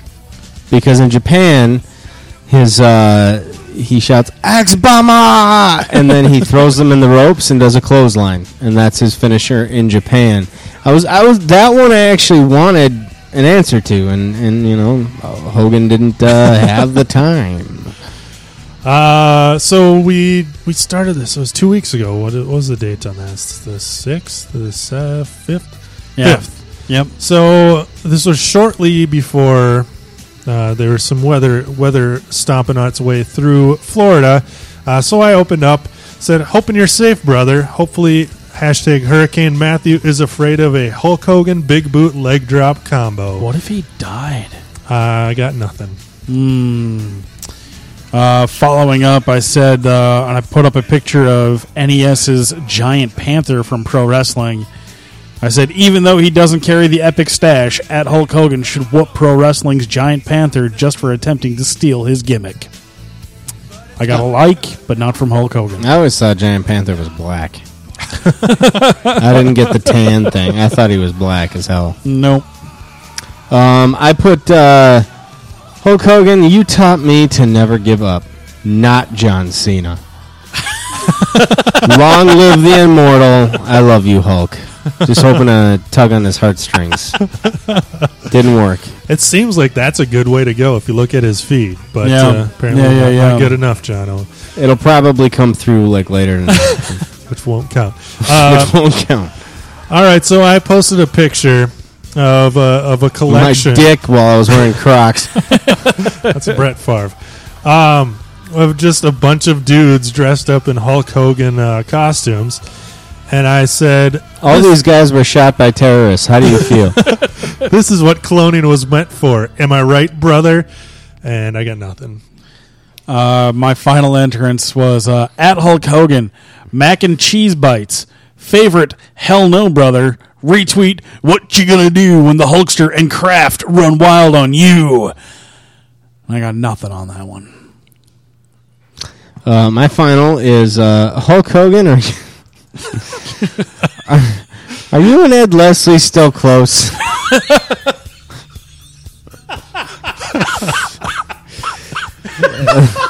And I got nothing. It's not like your Joey Styles ones from the Ring General. Well, at that point, I was just pissed off at like being ignored. Fuck you. Fuck you, Joey Styles. I don't give a shit. Oh, I'm giving New Jack your address. It's my final one for the week.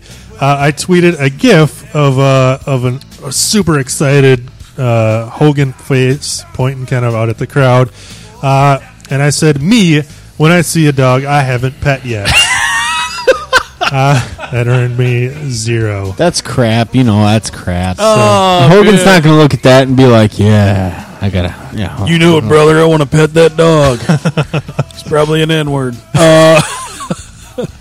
That being said, man, like none of us have points on the board, and that sucks. But maybe so. Oh shit! I know we want to get a name out there as soon as possible. Well, let's continue on with the show, and we'll throw it out there. If there's anyone listening, Panda, Jimmy, anybody, go through our tweets to Hulk Hogan, and you pick the winner. That being said, we'll do a little on-air production meeting. Panda made a point, and I think this would be kind of fun if we had a, if you will, a celebrity guest each week joining us for No Tweets Barred. Okay. And then they can kind of do a loser, a winner take all type of thing. So if they end up winning No Tweets Barred, then they can continue doing it. If they end up losing out, then we get a new celebrity. So we get guest. like a judge. Well, no, a guest or a participant, celebrity participant each week to join us in No Tweets Barred. Okay. Thoughts? Yeah, where do we find celebrities? Local. Our celebrities in our hearts, I think. Yeah, we'll continue this off air. I don't quite get it yet. So like a Panda Pete or a Jimmy Bellamy can join us for a No Tweets Barred segment. That's fair. Yeah, good. Yeah. And then also, I think if none of us get points, we should honestly just take points from friends liking. I got nothing. So if you got any of you guys got a Run it like, around the circle. Yeah, I honestly got 6 off of the 3 that I read. I think I had 2. Okay, so Jake, who is going to be next week's No Tweets Barred? I'll get back to you. I want to find out who tweets a lot, so that way we can make sure that we're not just hitting up a dead cow here. New Jack, if he paid for his minutes this month. Does New Jack have? He's got Twitter? nothing but burners. Yeah, if New Jack has a Twitter, I'm going to put my vote in for New Jack. Because I have some things I'd like to say to that man. Don't you dare tweet from Ring General's account this time. Which, by the way, I want to talk about something after No Tweets Barred before we get to our count 3. Okay, go for it. Jake, tell us about this weekend. I know I wasn't invited, even though the show was my idea and all that stuff, and me and Matt kind of conceived of it, the name and the format and whatnot. And we did all that together, but Matt and Mr. Inappropriate Jimmy Bellamy didn't even shoot a text to say, "Hey, kid, catch up. We're riding to Winona to watch." Well, there was a co-promotion though. What would you? There was Elite Pro Wrestling and so it was Elite Pro Wrestling, and it was EPW and DPW. It was the Trick or Treat Throwdown against Chromosome 6. It was a fundraising show for Jack and Kaylee to help raise awareness for this disease, Chromosome 6.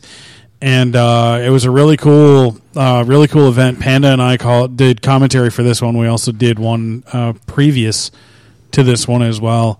It was great. It was a lot of fun. We did a podcast beforehand. We did a joint podcast between us, Ring General, and Elite Pro Wrestling Radio, which was really kind of cool. The talent down there are really nice people.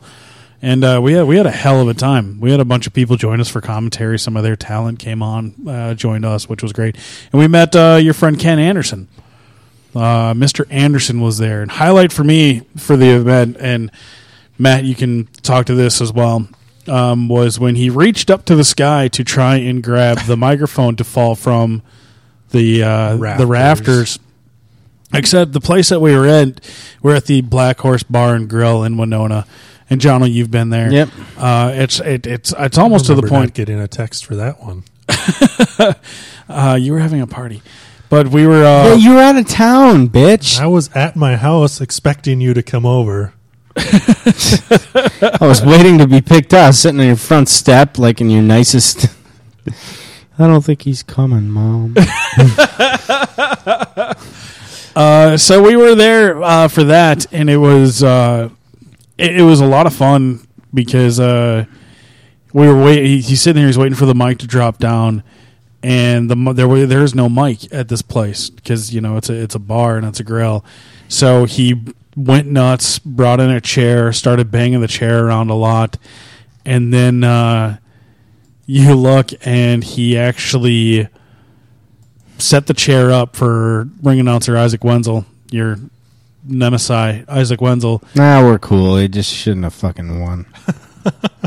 To stand on this chair and put the ring mic into his hand as he did. It was pretty good. That's pretty funny. It was funny, like and then he grabbed the microphone from him, and then took it, and then gave him a tap, the old sack right in the tap. crotch.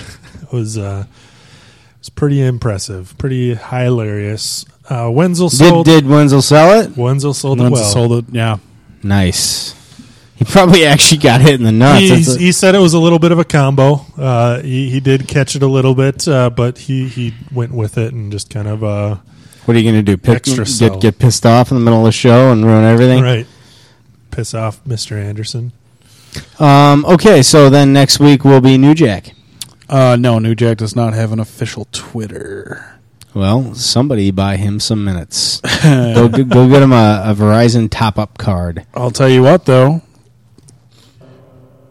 Ladies and gentlemen, for no tweets barred, Broken Matt Hardy. At Matt Hardy Brand. That could be tricky since his broken condition. Did you guys actually go back and listen to the Broken Matt Hardy podcast? I didn't. No. See, people say, like, go listen to this podcast. And, like, for me, I am not like like, other people are like, yeah, I got this new CD, I'm going to listen to it. And I'm just like, what? Doing what? Because I can't listen to music. I can't listen to podcast. I got to be driving or, like, mowing the lawn or something. I can't just, like, sit in a chair and, just, like, enjoy it and press play. Because to me, that's what psychotics do.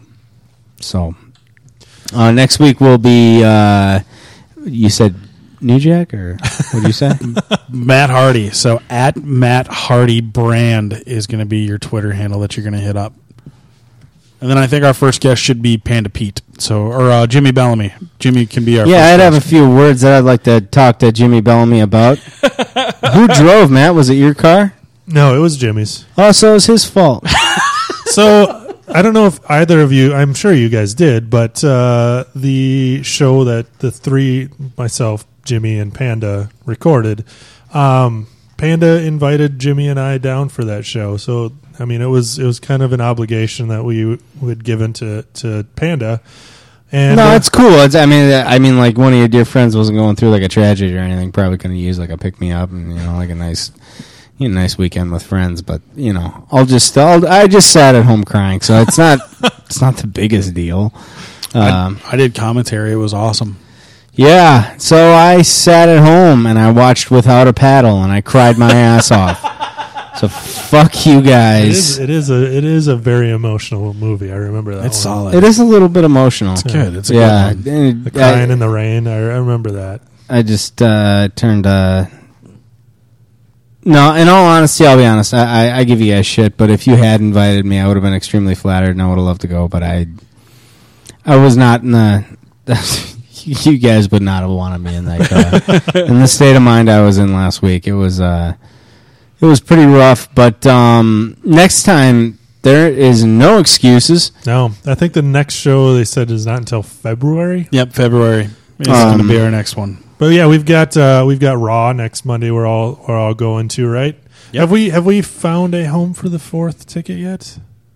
Do we have 4 tickets? No, we've got a total of 3. Okay. Yep. I know we initially thought we were at 4. Awesome. 3 though. That works. Yep.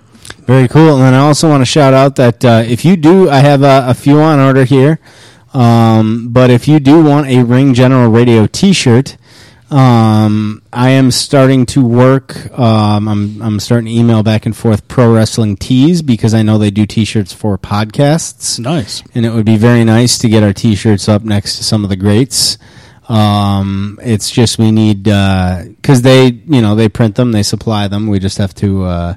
But either way, if you do want a Ring General Radio T-shirt, reach out to us at ring_generals on Twitter. You could even email us. Right? It's ringgenerals@gmail. It's ringgeneralradio@gmail. So we will.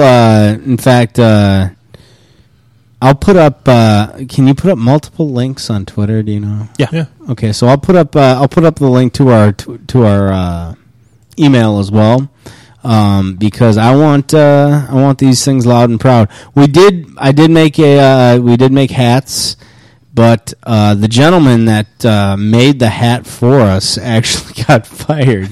But it's not coincidence. It just happened. But you guys got to admit, he made a damn good hat. That was sweet. And he was such a great guy. I went in there and I'm like, here's the deal. I got this show. He was actually friends with, I want to say Big D? Sean Horsch. I think it was Sean Horsch's brother from EPWR. Yeah, so I mean, we struck a common bond, and he made. I gave him the most vague, like, this is what I want it to look like, and he said, come back in 40 minutes, and I would have paid the dude $100 for this thing, seriously, just for the how seriously he took it. He charged me $40, which awesome. for a custom-made front and back hat is pretty cool. But T-shirts, they should be much easier to obtain. I know I can do it. You can get them in either white or red. No, you can get white. Nah, I wouldn't get white. You can get red, black, any size you choose, and they're comfy, they're sexy, they're stylish, and they support probably one of the best podcasts around. Yes, sir.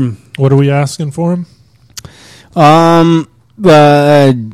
You know what? At this point in time, if you want to get on the bandwagon early, first 10 people to ask, we'll get them for free.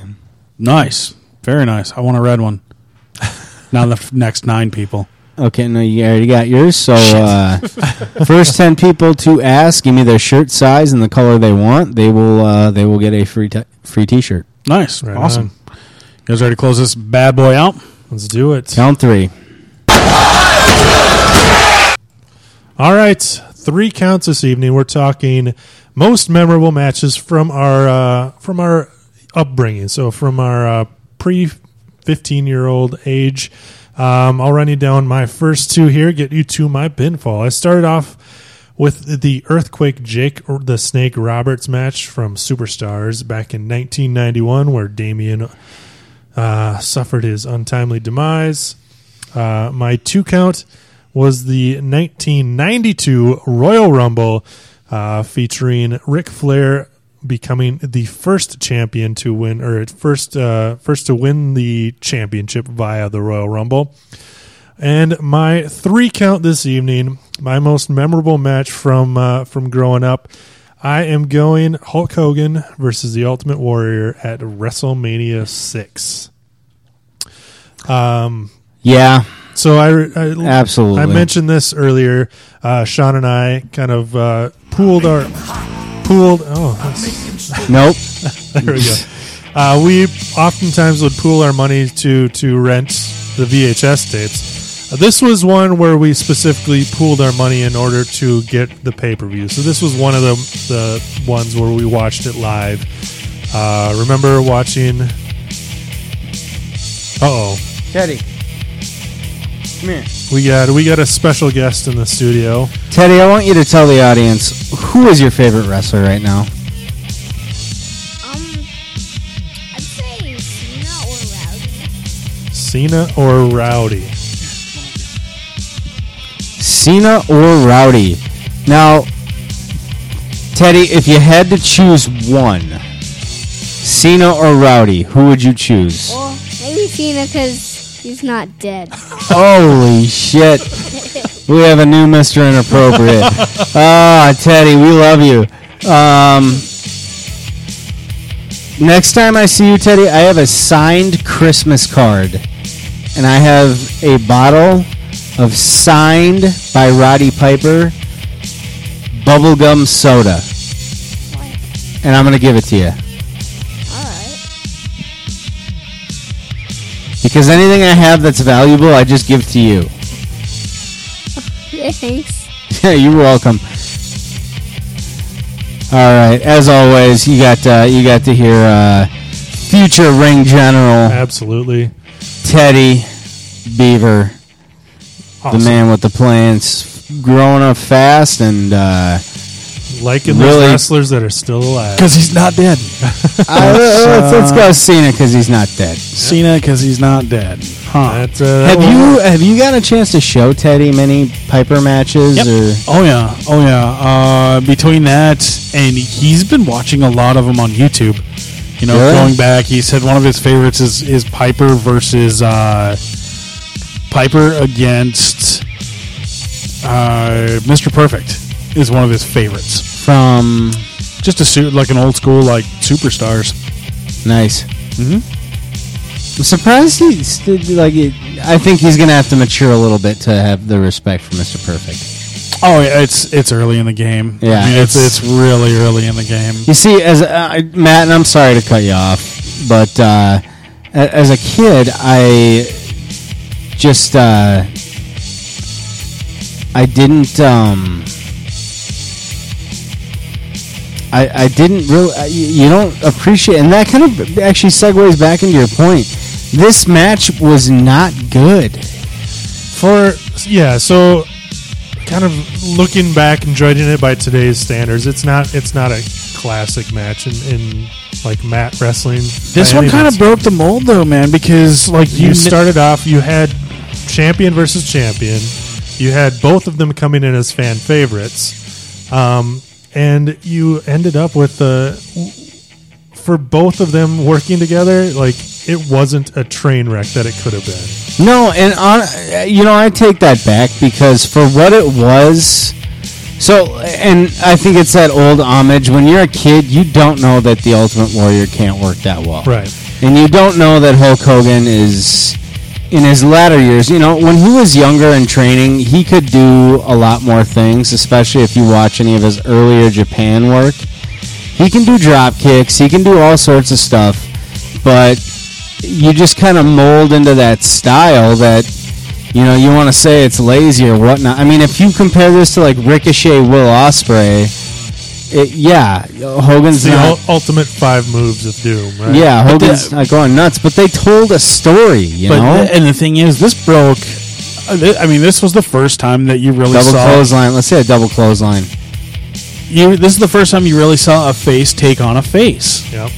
You know, this was very unheard of. For anything this major, yeah. Yeah, I mean, for title too, that didn't happen. No, I don't want to say it never happened before, but did it happen? Never frequently, and never IC for. I mean, CN World. Yeah. Has that happened since?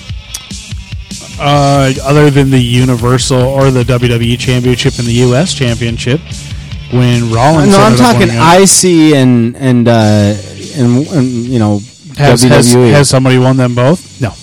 I mean, at the same time. Mm-mm. And then, correct. What happened to the? I'm drawing a blank as to what happened to the IC title. The IC title went into a tournament, which Mr. Perfect ended up winning, just as he should have. Yeah. So the most memorable part. Stop skipping! I want to see that double clothesline.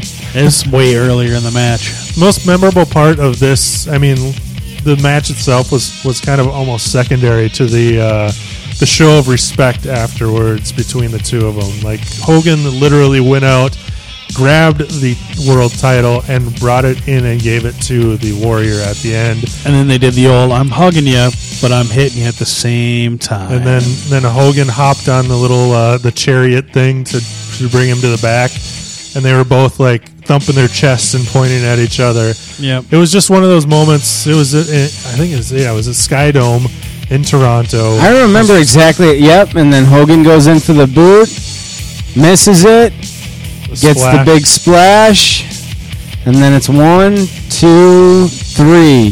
The best part. See, I'm sorry, Matt. I'm so sorry, but like my favorite part is that Hogan kicked out right after. That is my least favorite part. Really? It's my least favorite part. If you're gonna put somebody over, put them fucking over. Yeah, but like the whole point is that Hogan was the unbeatable, right?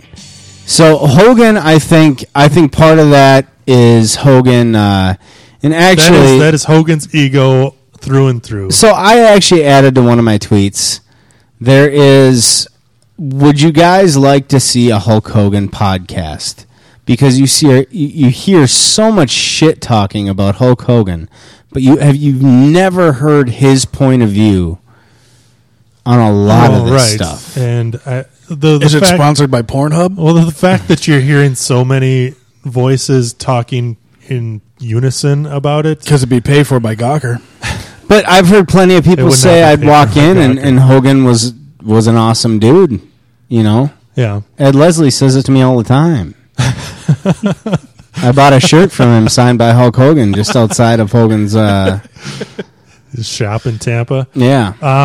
But yeah, when you have that many voices, like it's one of those cases where if that many people are saying it, if 75 people are accusing Bill Cosby of improprieties, there's probably something to it. Yeah, because there's only 300 million people in the U.S. 75 can't be wrong. I love that pudding.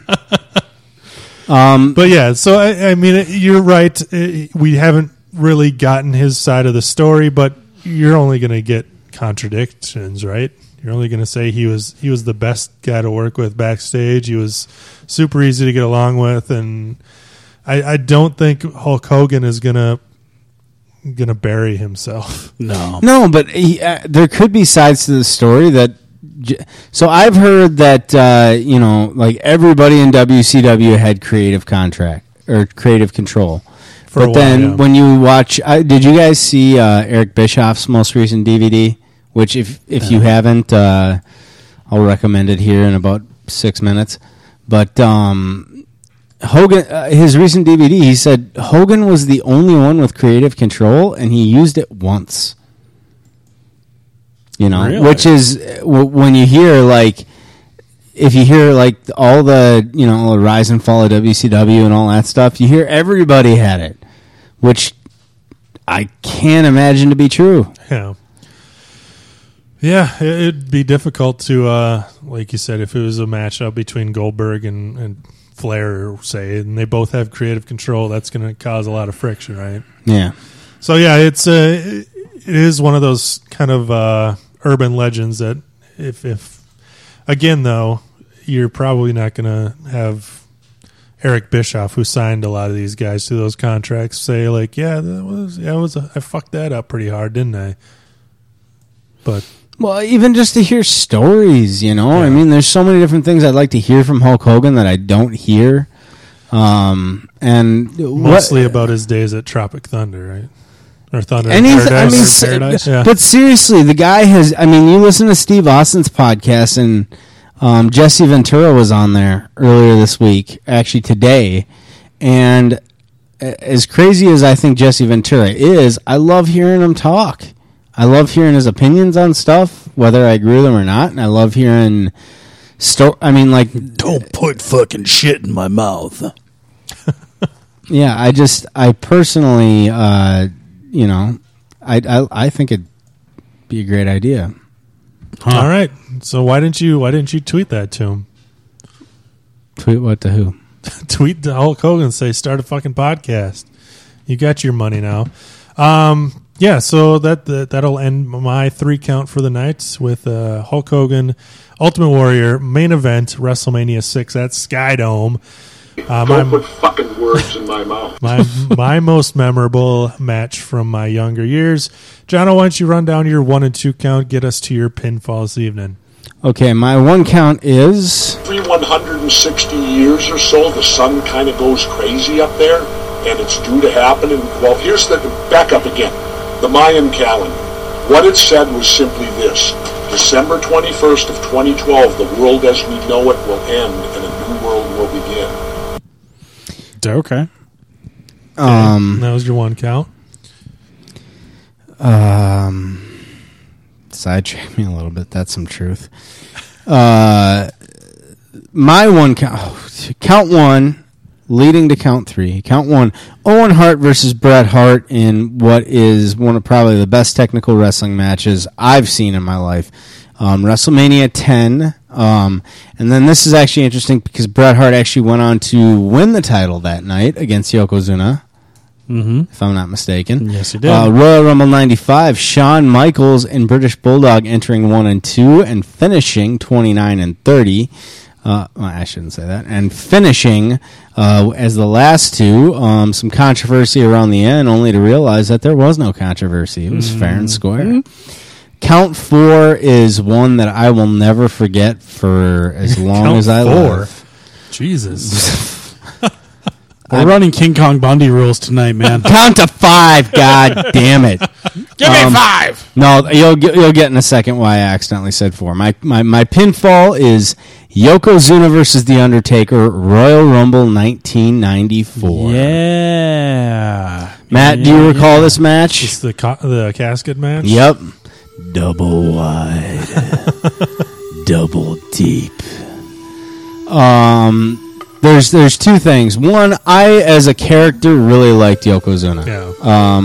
I remember, and I've told this story multiple times, but this is back when kayfabe was a genuine thing. Yokozuna didn't speak. He said bonsai every now and then. But I remember him, Mr. Fuji, Jim Cornette, his whole entourage going on to Regis and Kathy Lee with the title, and they grabbed the title, and Jim Cornette said, "Be careful, he doesn't like it when too many people hold it." And as a kid, I was just like, fucking put it down, Regis. You fucking bonsai drop, you'll die. But Yoko versus Undertaker was very interesting because Yokozuna was afraid of the Undertaker. Man, I mean, the Undertaker signifies death. I mean, that's... Yeah, and I think at that point, the Undertaker's gimmick was still very... I don't want to say protected, but it was still very... just as it was during the debut. And for one, you know, I mean, I heard Kevin Owens talking about how there was a lot of people that said it was hard for him to catch a break because of his size. If there's any person in the world that can show you that you can be, morbidly obese and still have a kick-ass wrestling match and give a super kick, it's Yokozuna. And there's so many things I love about this match. One, Yokozuna had to face his fears in this match, right? So what does he do? He enlists every single heel in the dressing room to come down and not only stop him from losing, but basically overwhelm the Undertaker. And as a child, I thought, man, these guys must be afraid of the Undertaker too, because Jesus, I don't even know how to describe it. To me, this is perfect wrestling. This is It's amazing. I'm speechless as just like the storytelling and like they're all taking on the Undertaker, and then once they kind of got control of the Undertaker, and you know how they got control is they got a hold of his urn, and he was literally fighting back what looks to be about 10 guys until the urn was opened, and this was the coolest shit. When they opened the urn, there was clearly a smoke bomb in there, and green smoke came out, which essentially my brother, who knew I was completely kayfabe mind, my brother said, "Yeah, that's all the Undertaker's power, and it's leaving him." And then from then on out, the Undertaker was completely helpless, and he just took finisher after finisher. Every single person's finisher he took, and this lasted. Go back to the timeline there. This lasted probably at least 5 minutes. Yep. There's the greetings from Asbury Park. Then you got the Samoan splash going up there. Interesting to see a young Diesel in there. Adam Bomb. Yeah, man, you got Chronic in there, man. You got both. You got Adam Clark, all of Chronic in there. Adam and who is the gentleman in the purple pants? That is it was Tenryu and Kabuki. They were brought in from New Japan for the Royal Rumble. So I just thought it was awesome. But so another thing.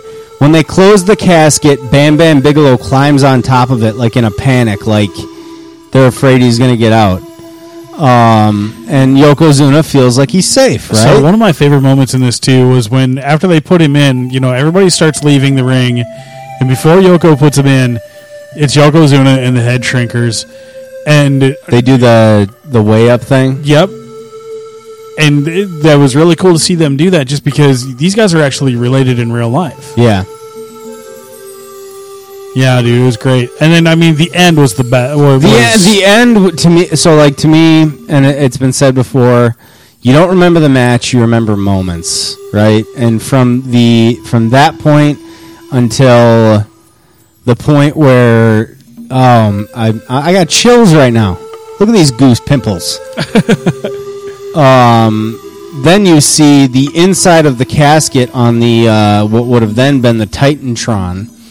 And the Undertaker, oh man, I wish we could play the audio too. Is that possible? Mm-hmm. I'd like to hear his monologue at the end.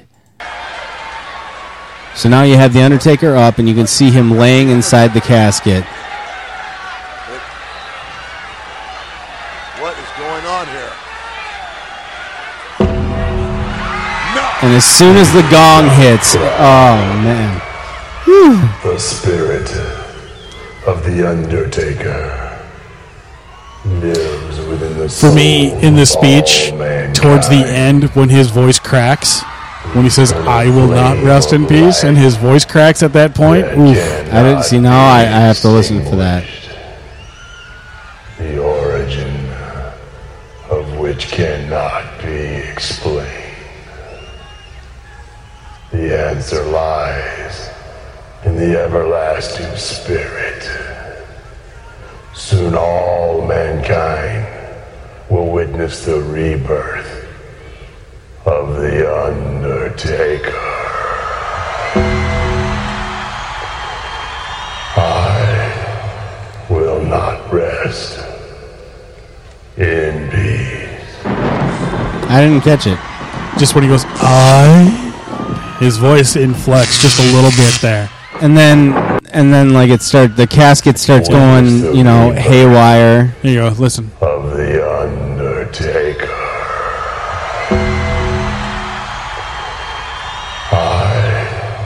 Oh, you're being too critical now. No, I think it's awesome. That's pretty. It was at that point too, so yeah, that's good. And then he, like this part too, I thought was cool when like the lightning flashes on the casket and whatnot, and you get the inverted, the blood to the black and white, and then it explodes. You get the inverted black and white Undertaker, who then. They show him ascending from the Titantron, and there's an actual person dressed as the Undertaker being pulled up to the rafters, non-Owen Hart style. And little do people we know where he learns it. Yep, little do people know that's actually Marty Jannetty in the Undertaker gear being pulled up to. Interesting. See, that was as a kid. That was my only gripe. Is I was like, where did he have time to find his coat? In his tie, in his hat, But at the same time, to me, I remember Jake showing because at this time I was 7 years old. I remember Jake bringing everyone over, showing my parents, showing everybody, because he was at the age where if he thought it was cool, he thought everybody else would think it's cool. Yeah, everybody hits that phase. Still am in that phase. I am, and I gotta say, to me, that is probably one of my favorite wrestling matches of all time. Very cool. Very awesome. Right. Damn, boys, you guys went 2.5 this week. Welcome back to New Thompson. It's good to have you guys both here. It's almost 10. Yeah. You got to go to work in an hour. Shit. Ring General Radio is a 4D podcast production. It was recorded live at New Thompson Home Studios in beautiful Coon Rapids, Minnesota. Your on-air talent has been Matty Atlantic, the Red Star in Minnesota, John O'Beaver, myself, Stubby J. Find us individually on Twitter at Matty_Atlantic, at John O'Beaver, at Stubby2cents, or collectively at Ring_Generals. You also can go to our Facebook page, facebook.com/Ring General Radio. Find news links, plus so much more on there. 6 days, gentlemen, before people can hear us once again. What should they be watching until then? It's kind of like beating an old dead horse here, but JBL Legends, this past week, they premiered an episode where he sat down with the living legend, Bruno Sammartino. Oh, I would love to see that. Great, I'm gonna watch that when I get home. Great kind of look at his past, how there were several instances that almost prevented him from living past the age of 10.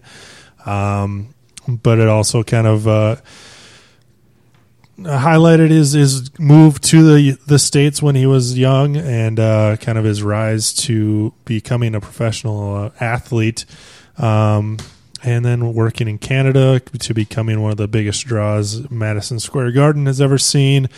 And then he kind of gives his views on not only like Hulk Hogan, but the state of professional wrestling that is happening now. So definitely worth, I think it's like a 45-50 minute viewing. Definitely worth your time. And those, I mean, is there considered a golden age of wrestling? I don't know. Because I want to say, if I had to ballpark it, I would say it was around his time. Around, like, I want to say, like, 60, early, mid to late 60s to early 70s. Forgive me, I'm only 29, but I just love the idea that this man was.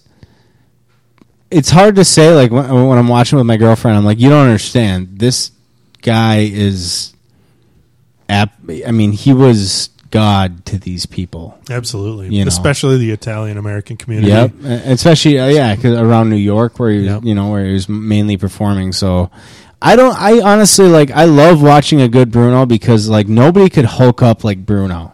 No. You know what I mean? I loved. He was a giant in his time. I wish Bruno was our figure of the week. Did I ever bring in Bruno for a figure of the week? I don't think you have. Next week, our figure of the week is going to be Bruno Sammartino. Deal. Nice. No, so, I mean, it's tough for me to come up with one because it's bitch. You know, I complain all the time and not even going to tell you what I'm complaining about, just complaining. Bitch. Bitch about it, bitch about that. But if I was going to give you one, I would tell you, and this is kind of in line with our 3 count next week, check out the Jesse Ventura podcast with Stone Cold Steve Austin that aired today, purely because I think Jesse Ventura, is kind of a know-it-all, but he explains why he's the only wrestler with, like, a retirement plan. And it's because he was savvy. He knew what he was doing, and he explains how he got it done. And he was the original kind of guy to unionize professional wrestlers. Well, yeah, and a big part of it is that he wanted royalties for the likeness that he owned that he refused to sell to Vince McMahon. So anytime he appears, like, they owe him royalties, and he says he's gotten a royalty check since late 90s, and some of them are in, like, the 6-figure range. Yeah. So it's just very cool to hear that in a system that produced so many people relying on drug, alcohol, or, I know Shane Douglas was training to be an assistant manager at Target or Walmart or some shit, and those people have to find their peace in their life afterwards. But personally, I understand that going from being a pro wrestler to being doing something like either of us do would totally suck. And he found a way to do a lot with his life afterwards, and he explains that. Plus, they talk a little bit about his book, The Marijuana Manifesto, which actually comes in part 2 next week. So, damn. Excited to hear that. But yeah, I would say check that out. Not to recommend another podcast, but I mean that gave me a lot of enjoyment. Which kind of brings us to the point that next week our 3 count is our favorite podcast. So do we want to talk favorite podcast running or favorite podcast specific, like this person on this show? Just running, just the overall show in and of itself. Like Jono said, it's not something that we want you to go listen to that show exclusively, but it's something that we both find interesting and wouldn't mind. If you're listening to us, you're a wrestling fan, so you'll enjoy this for sure. Or you're a glutton for punishment, one of the two. Stubby, you got any recommendations? What those guys said. Awesome. Once again, take that back. Rewind. Go back and listen to Ring General last week. Best of Battle Bowl 2015. Awesome, guys. Good to have everybody back in the mindset. Thanks for tuning in. Until next week, the bell tolls for the Ring Generals. Good night.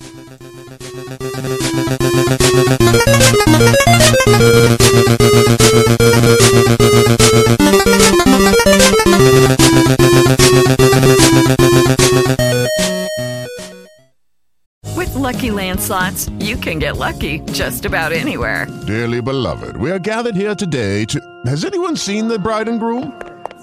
Sorry, we're here. We were getting lucky in the limo and we lost track of time. No, Lucky Land Casino, with cash prizes that add up quicker than a guest registry. In that case, I pronounce you lucky. Play for free at LuckyLandSlots.com. Daily bonuses are waiting. No purchase necessary. Void where prohibited by law. 18+. Terms and conditions apply. See website for details.